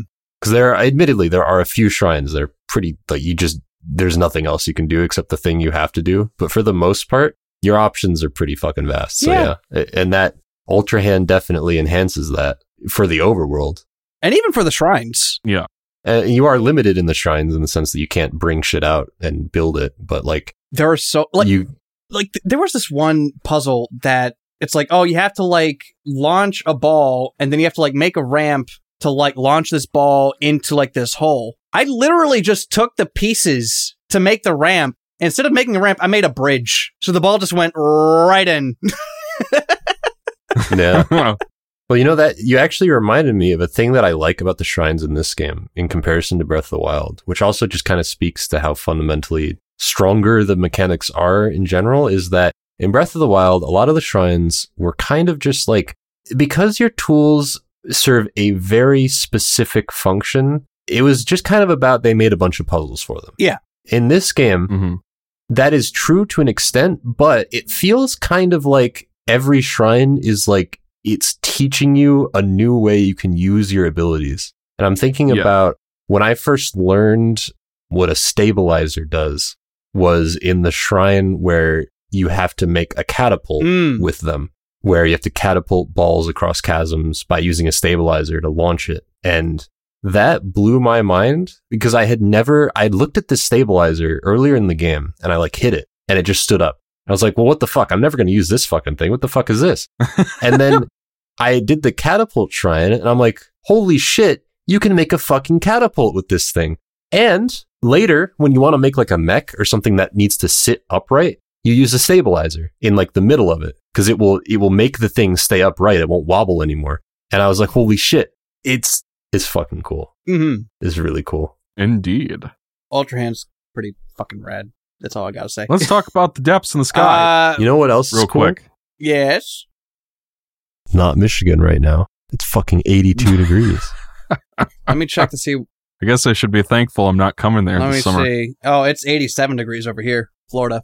Yay. I thought it'd be much worse. No, it's been raining a lot. Yeah, the more you know. So, I don't know if this is a hot take or not, but I actually didn't really care all that much for the sky. Understandable. It pains me to say this, Ryan, but I kind of agree with you. It really pains me to say that because I am like resident sky lover. City in the Sky, my favorite dungeon of all time. I fucking I want to write a story about like sky pirates one day. It's like one of my favorite things. And Skyward Sword fucked it up so bad. And I was looking to this game. And I was like, they're going to finally do it. They're going to make it awesome. And it is decent, but it kind of sucks in a lot of ways. And it really upsets me that is the case. I don't think the sky is bad. And I do think there are there are these giant floating balls in the sky that are pretty cool. Because like usually you find those and they have like a really interesting puzzle. I remember there was one that was by the Gerudo area and there's like this really cool like mirror light manipulation puzzle. That was really fun. There's a lot of puzzles where you have to find a crystal, like a green crystal. You have to find like how to get the crystal from like one island to another. That'll unlock a shrine, which will give you a blessing. Those were pretty cool. There was also the Dragon Sky Island, which you have to do in terms of like, in order to progress the plot. And there was also getting to the Wind Temple where you have to like jump on the giant boats on their sails. I thought that was kind of cool. Yeah. But I guess there's just a lot of repeated content because there are a lot of... That's the big thing really what it comes down to. Is that there's too much repeated content. It actually kind of startled me how like I kept going and I'm like, I have seen this like 8 times. it really bothered me like a lot, actually, now that I think about it. Because pretty much what you have is maybe like 10 stock islands that they kind of mix and match for the different archipelagos. Like there's the one with the rotating launcher on it. There's the orb one. There's the one that's shaped like a flower that has the tablets on them. Yeah. And it's like after a while, you've seen it all. And then it's just kind of like, okay, I guess I'll just grab the couple of shrines I haven't done already and clock out. I mean, it's unfortunate. It kind of actually links into one of my biggest problems with the game. Probably my biggest problem in general with the game is that I wish there was, I'm not going to go into this too much, but I really, really wish there were more things perhaps in the sky like Hyrule Castle from Breath of the Wild. Yeah. I think that would have helped make the sky feel more populated than it currently is, because as it stands, there's Sky Castle. That was kind of neat. That was like the one really interesting, unique sky island in the game. Well, I more like that. Stuff more like that. Yeah, definitely. I think another problem with it is that there are dungeons in the sky, but you can go to them and they will introduce you. Like it'll be like, this is the water temple or whatever. And I've done this. I went to the water temple without even like talking to or whatever, right? Because you can just fly up there. But if you try to activate the terminal, because of the way the game is designed, it just won't let you do it.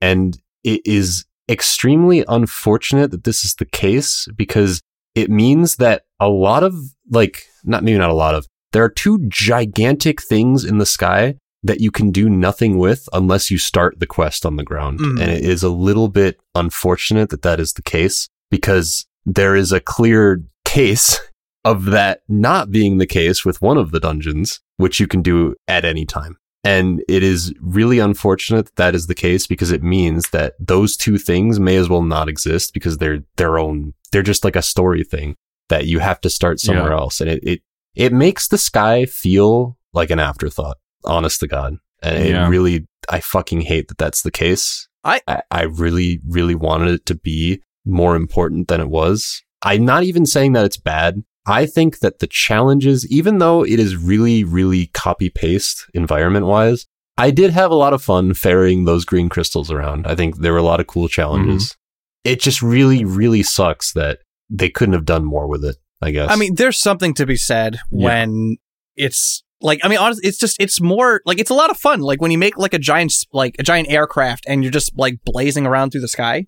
Yeah, even if you're not like doing anything or going anywhere, it's just the act of flying of itself that's fun, you know? Yeah, and, certainly. You know, it's like going all the way up from the very top and going all the way to the very bottom of the depths. Again, I said that before, but I think that is incredible. I think it would have been cool if there was more stuff to do in the sky, but like at the same time, I think that exploring the sky itself, even if it's, because I mean, dude, you're fucking flying. Yeah. Like that's really cool. I will say, even though it is a huge disappointment, this is a situation where I can't look a gift horse in the mouth, because they gave me the fucking depths, and I fucking love the depths. It is exactly my kind of vibe, and at least they fucking gave me that.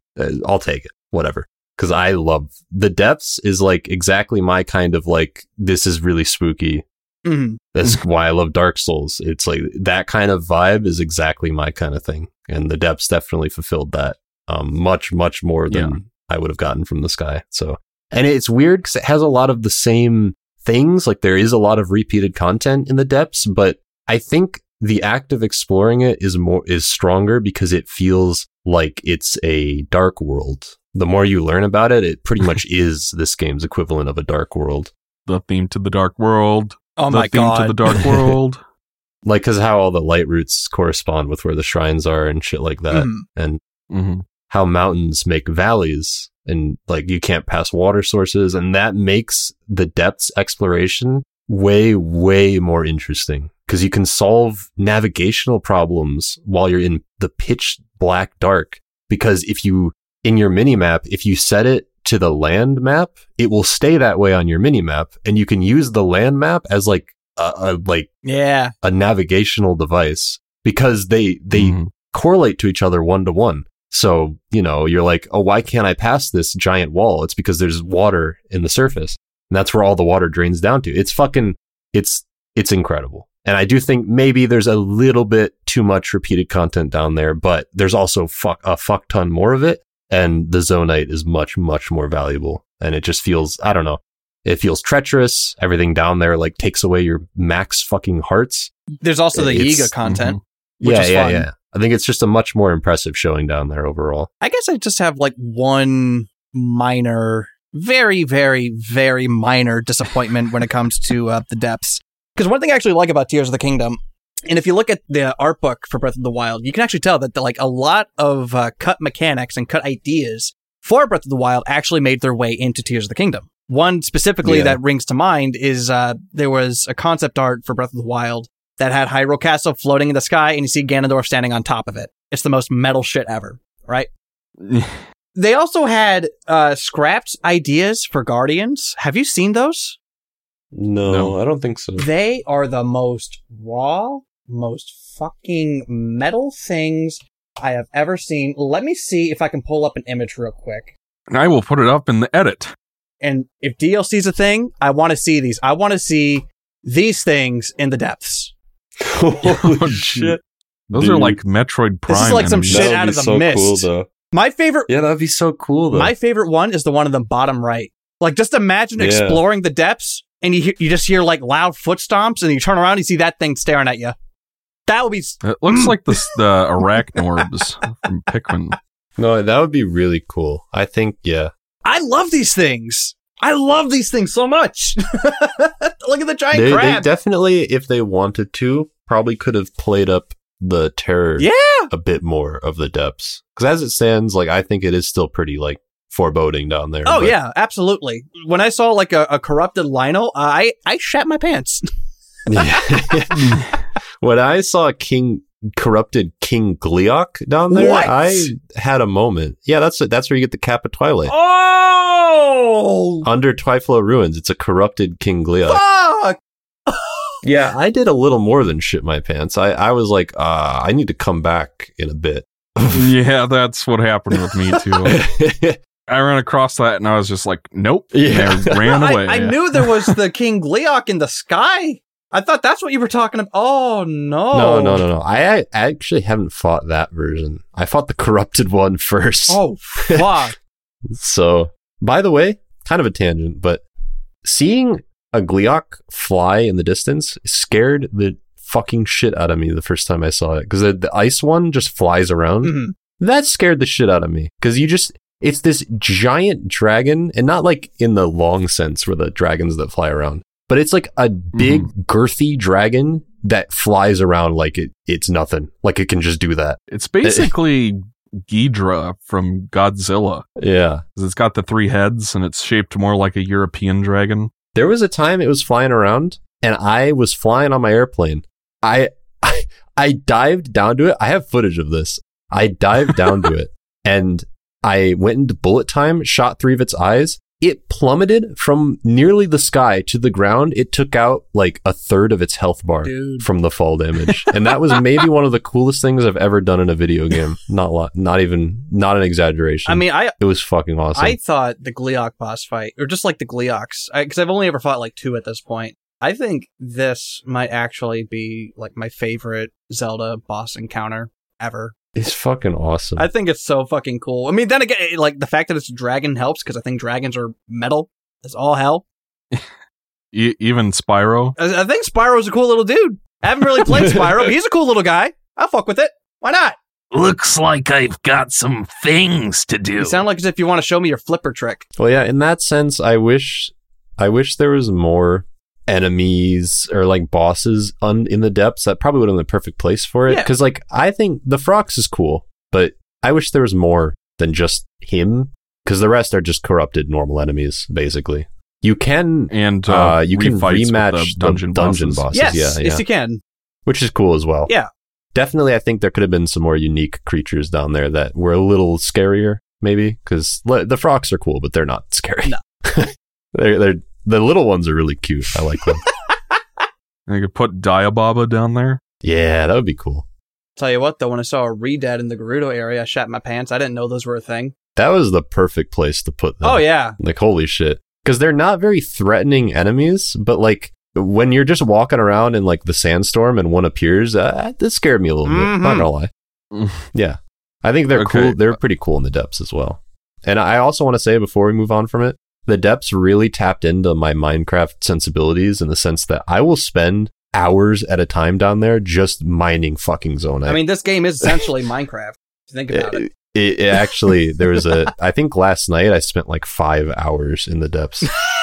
Just like, I'm really glad that everything gives you zonite so that you just want to do everything. Like even enemies drop it. Mm-hmm. So it really feels like everywhere you go is a really fulfilling, rewarding thing. Well, even if, there's like 10 mines down there. And you also got the pose. Yeah, that's cool as well. I wish that pose were an enemy, personally. But, as a collectible, I'll take it, I guess. Yeah. At least they exist. Yeah, it's kind of like what I was saying before, where it kind of like adds a bit more to that Zelda flavor. Because it could have just been like a Zonai spirit. But the fact that they call it a pose, like, oh no, it makes it feel a bit more like a Zelda game, Yeah, So I appreciate it. Mm-hmm. Do we want to talk about dungeons? Okay. Yeah. We got to talk about these things. I'm not sure there is much to say. King, you were tweeting about this. Why don't you start us off? I agree with you. Which tweet are you referring to? Where you were talking about the dungeons. Now they're basically just divine beasts again without the beast part. Yeah, so the dungeons, right? I've seen varying takes on them. I think they are better than divine beasts, but I don't really know that I buy into the hype that some people feel about them. Like, I don't really personally get it because I got a lot of pushback on this, but like, I really do think that they are kind of just divine beasts. And I don't mean that in the like aesthetic sense. Obviously, the benefit of them is that they don't all look the same. I get that. I appreciate that. But also, and I remember somebody, this is probably just the case of like, there's always going to be one guy that disagrees with you, but somebody was really confused when I was trying to explain that they are mechanically the same. And what I mean is that you in the Divine Beast, you go to 5 terminals and then you fight the boss. And that's what you do in these dungeons. Like, I don't even necessarily mean that in a demeaning way. That just is the case. They're structured exactly the same. There's 5 terminals that you go to in any order you want, and then you fight the boss. Mm-hmm. Like, really, the way that they've switched it up fundamentally is that I think that they are a lot more aesthetically pleasing, for one. They all have unique boss fights, and those are important things that make them, I think, better than Divine Beasts were. And I think that their puzzle design, for the most part, is a little bit more like navigationally interesting and a little bit more, because of probably the ultra hand mechanics and stuff like that, a little bit more thought-provoking than they were in Breath of the Wild. If I can add something to that. Mm-hmm. Like, before you even get to the dungeons, you talk with one of the...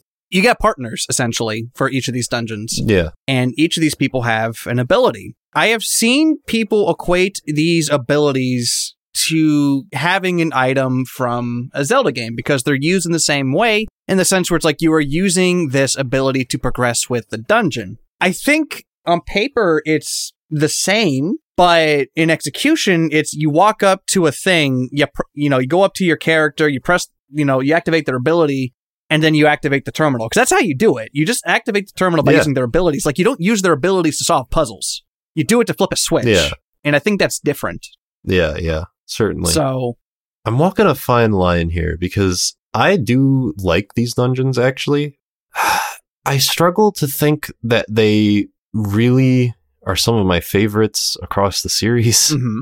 I think like really what it is, and sorry to interrupt you, is that like, when I think back to like the Arbiter's Grounds from like Twilight Princess, for example, like that feels like an interconnected labyrinth full of puzzles. It really gels. It feels like a real place. And that the experience of exploring that has a fundamentally different feel than like the Fire Temple in this game, or even like the Water Temple, where it's just like they're small because you can do everything in the same order. I understand why they're built that way. That's just kind of how this game is, the kind of vibe it's going for.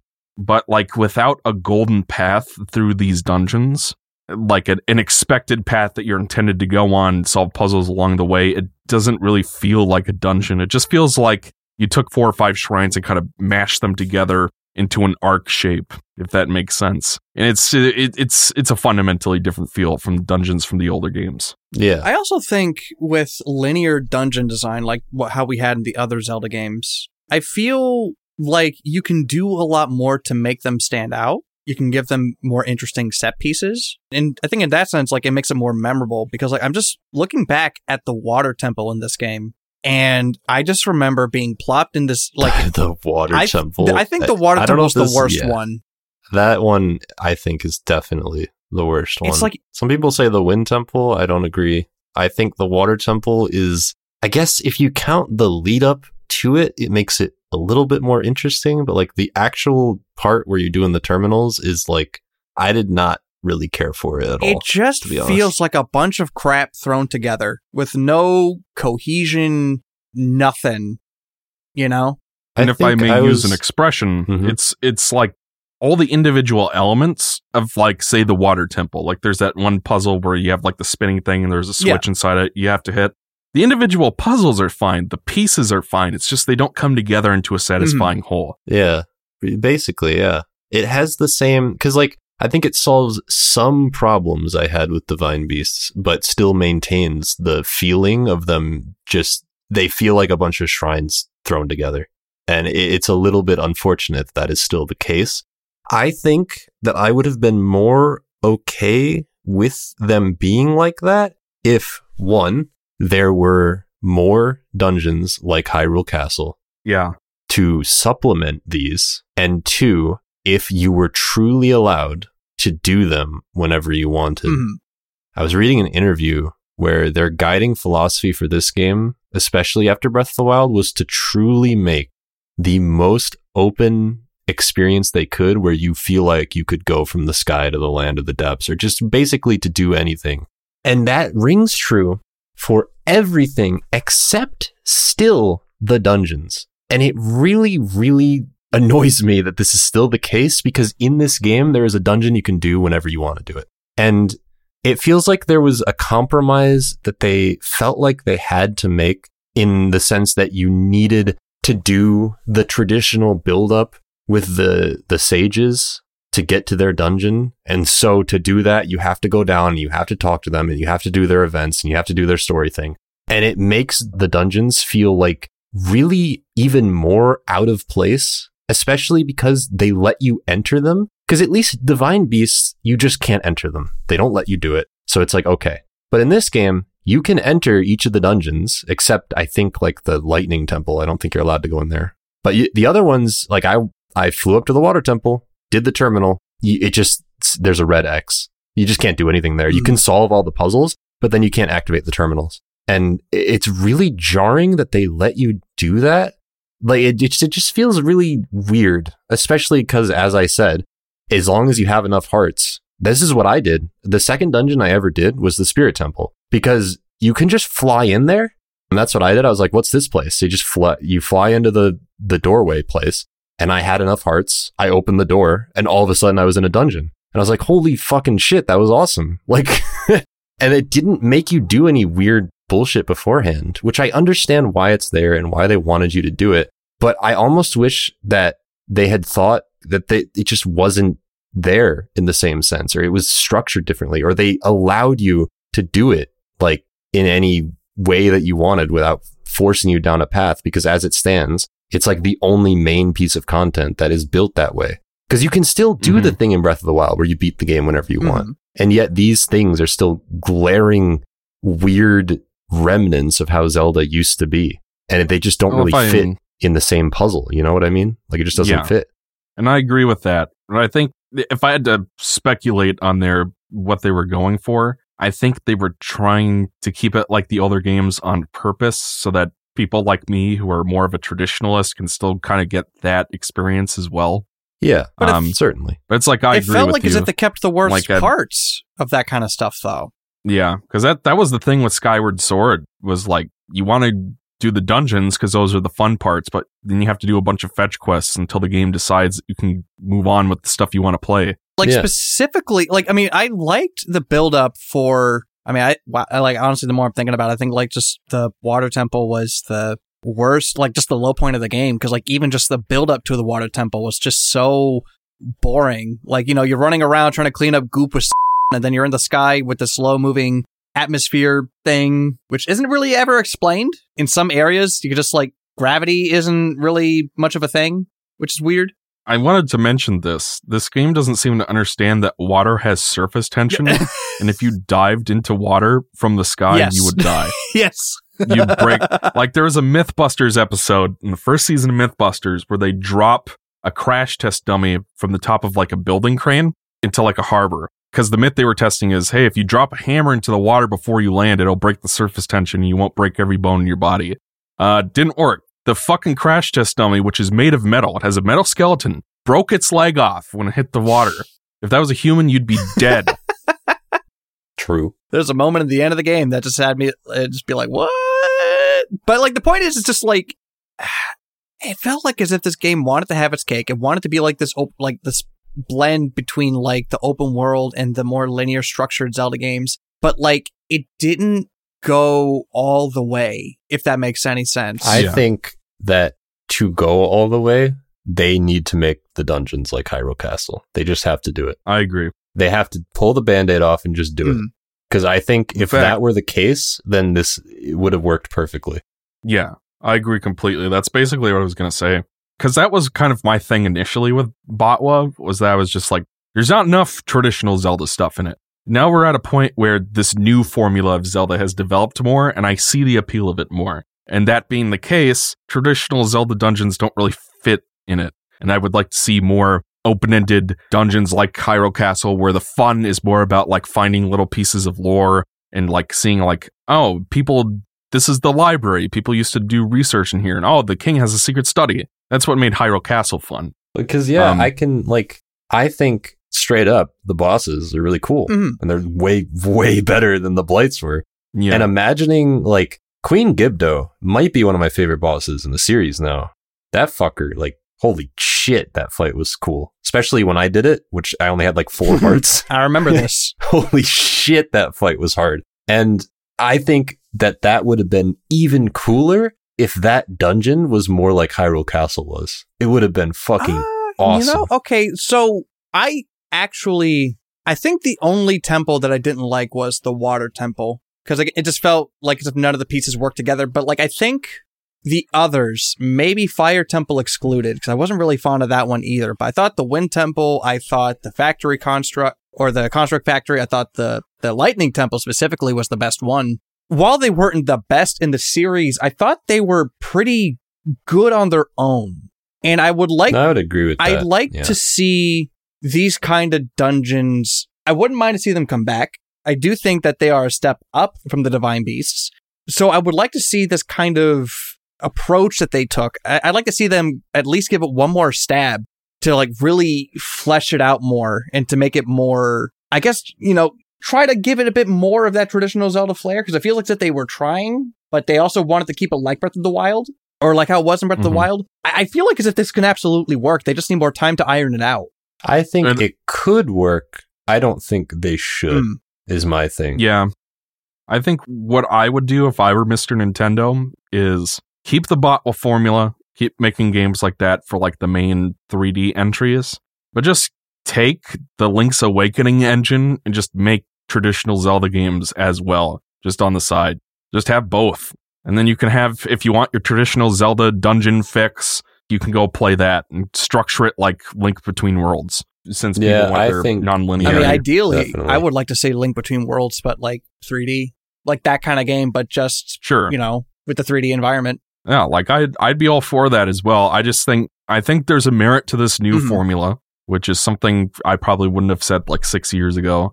But there's a merit to the old formula too. Like, people still like Ocarina of Time and consider it one of the best games ever made. Yeah. I don't, but people like the older Zelda games still. And there's still an appeal to there. Like, they wouldn't have kept trying to put traditional Zelda-ish elements into this game if there weren't people asking for it. So like, if you just I feel like those elements kind of feel out of place in this new formula. And I feel like it would be better for everybody if you just have both types of games and like you can make the more traditional ones smaller scope to accommodate, development overhead and stuff like that. Yeah. But I don't know, maybe that's sacrilege for some of the people in our audience. I don't know. No, I think they should rip the Band-Aid off. I really because at this point, I have come to terms with what Zelda is, and they need to play to its current strengths for that to work effectively. Because the further back we try to pull things, the more out of place it's going to feel. I'm not saying we have to abandon everything, because there are still things in Tears of the Kingdom that came from the old games, obviously. Yeah. But structurally, there are some things that I feel like are much, much harder to make work than a lot of the new ideas that they have. And I think part of the reason I'm so insistent about this is because there was really not an equivalent to Hyrule Castle in this game that I can really think of. Personally, I would say the caves, especially the one that goes from Lookout Landing to the castle. It's not really scratching the same itch. You know what I mean? It is structurally the same, but it is not it is just kind of there's the Royal Passage, I guess, which is kind of long and cool. But I wanted something more it's a location. It's like a castle or something. I thought that maybe you'd be able to enter more of, what's it called? Akala. That's that place. Thought maybe there would be more under there, but there just kind of was. You get the Fierce Deity set in a cave. Caves are a good step, but I think it would have been cooler to have bigger buildings that had stuff in them, which obviously probably could have just been the dungeons, but not having one equivalent and also having Hyrule Castle be kind of the same with new enemies in it. It's just I'm not crazy. Hyrule Castle felt smaller. It is kind of, because parts of it were left on the ground, and they block off a lot of places that were in it originally. Yeah. This is a bit of a spoiler, but I can't really talk about it anywhere else because it's not a story detail. But at the end of the game, in the files, there's a track called Ganondorf's Castle, and that is really weird to me because that implies that what is down there is his castle, and I thought the end of the game was fucking sick, probably one of the coolest end games. Really? But it was a little bit swift in the sense that in Breath of the Wild, you could skip all of Hyrule Castle. You could do it, but at least it existed and you could explore it. In this game, it's kind of I really dig what they're doing with you start the game here and you end it here. That is really rad. But it is kind of disappointing that his lair is kind of just a series of hallways that you jump down. Yeah. I wish it was maybe a little longer, a little more expansive, because it really just kind of feels like you fall down there and you start fighting a bunch of enemies and then you fight him and then it ends. And I thought that stuff was really cool, but it just kind of felt like it got there. Basically what I'm saying is I wish there was more types of dungeon. I just really do. Because as it stands, I don't hate them. I like some of them. And I think that they are definitely an improvement on the Divine Beasts. But they're not quite what I want them to be. So, well, we have 17 minutes remaining, and I don't think that's going to be enough for the story. So it looks like we are going to have to reconvene at some point and talk about the story and other spoilery stuff. Yeah, probably. Well, that's probably going to have to encompass the final boss and shit like that as well. Oh, yeah. Yeah, as well. Yeah. I guess for now, really enjoyed this game, even if there are some prominent flaws to it. I guess where I would like to close out on is I was fine with this game reusing assets and content from Botwa because I never really liked that game much to begin with, so I forgot a lot of it, and because I felt like it improved on that base so much. But the next game needs to be more original. You can't just keep reusing I think the same Hyrule. Will do that. I can't see them doing a third one that is just this again. Yeah. I don't think that will happen. I don't think so either, but I do just want to throw that out there. It's kind of like it's the Force Awakens principle. It's all right, you redid one thing, now do something new. Yeah. Don't just do the same thing over and over again, because that was the whole problem with Zelda in the first place, is they locked themselves into a specific formula. There were alterations where, like, Wind Waker was on the sea, Majora's Mask had the time system, Twilight Princess had Twilight insects, and Skyward Sword had the sky. Like, they tried to vary it up, but, like, just towards the end, it just felt like the trend of those games was becoming more linear, more formulaic. And if they keep doing the same thing with this new formula, it's gonna get old as well. Because that is kind of a thing with this game, where it's like the opening is the same. You go do 4 shrines and you unlock all your mechanics. They're roughly the same amount of Divine Beast equivalents. There's an equivalent of the memories from the last game. Final dungeon is kind of a similar idea to the last game. And if they just keep hitting those same beats over and over again, it's going to get old. So they need to kind of shake things up a little bit structurally in the next game. I genuinely have no problem saying that I loved Breath of the Wild, and I also very much love this game, more so than Breath of the Wild, and I would love to see what else they can do regarding Tears of the Kingdom. Like, I would love to see this game get expanded upon, DLC. I'd love to see it. But in terms of, like, the next game, I'm done with this Hyrule. I'm done. I think most people are. Let's see what else is out there.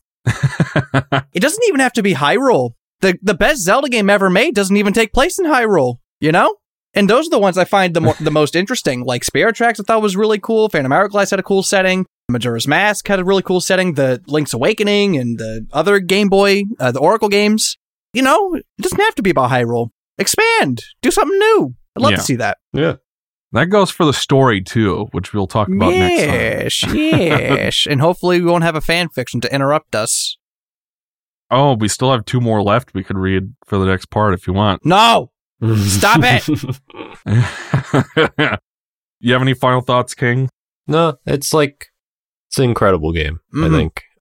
Still, I'm thinking about a lot of things, but in terms of what they wanted to do with Zelda, I think it is pretty damn a solid effort. They really, I think, almost reached the pinnacle of what they were trying to do, with a lot of things that fell through the cracks. But it's such a big game. It's such an expansive game. It's so dense. It really feels to me like the things that I don't like about it are just dwarfed by the things that floored me about it.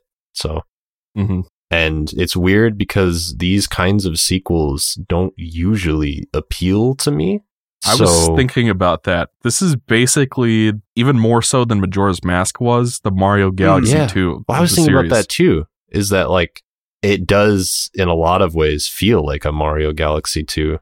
But I think that in a lot of ways, the things that Galaxy 2 was trying to be felt a little bit more like it was clearly intended on a smaller development timetable, and it feels a little more to me like DLC than Tears of the Kingdom was, in ways that I'm finding a hard time explaining properly at the moment, and it would probably take a long time to explain, so I won't explain it, but usually don't like these kinds of sequels, and the fact that I like it even more than Breath of the Wild, it's kind of astounding. So it's not the sequel to Breath of the Wild that I would have even wanted, to be honest, but they showed me something that I didn't know I wanted, so there you go.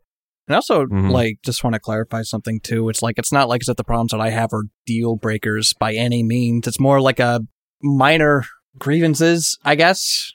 There was never a point where like the game was ever ruined, or I'm like, oh, I have to dock a few points for like none of that. Yeah. None of that. It was just like, oh, it was forever. Always, oh, they could have done this better.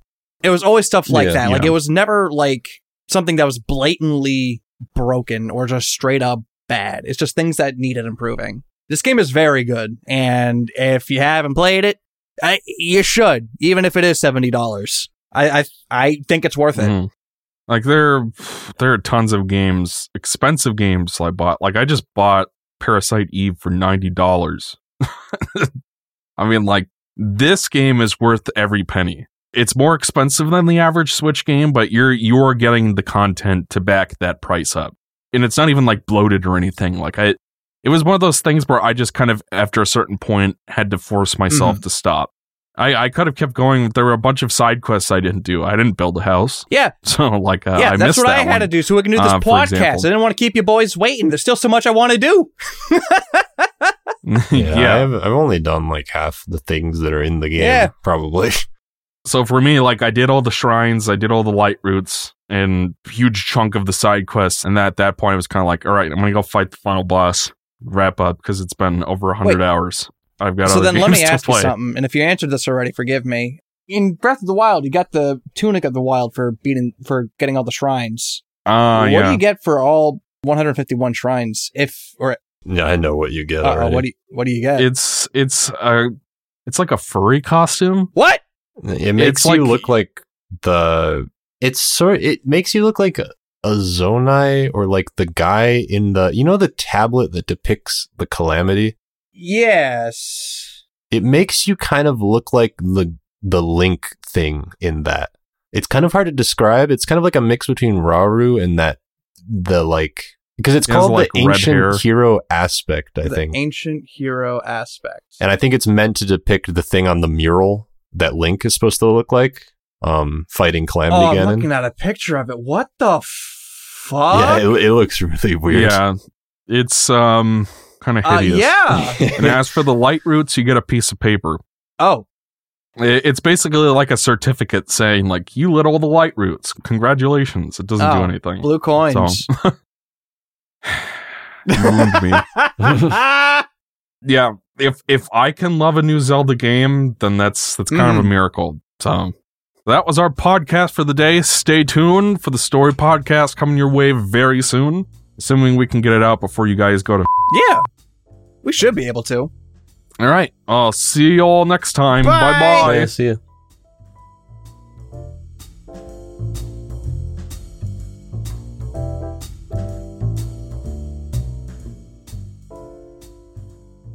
Please check out our YouTube channel for playthroughs of our favorite games and video versions of all our podcasts. This episode was edited by yours truly, Exoparadigm Gamer. Check out the links in the description to follow each of us on YouTube, Twitter, and more. Thank you all very much for watching our podcast, and we'll see you all next time.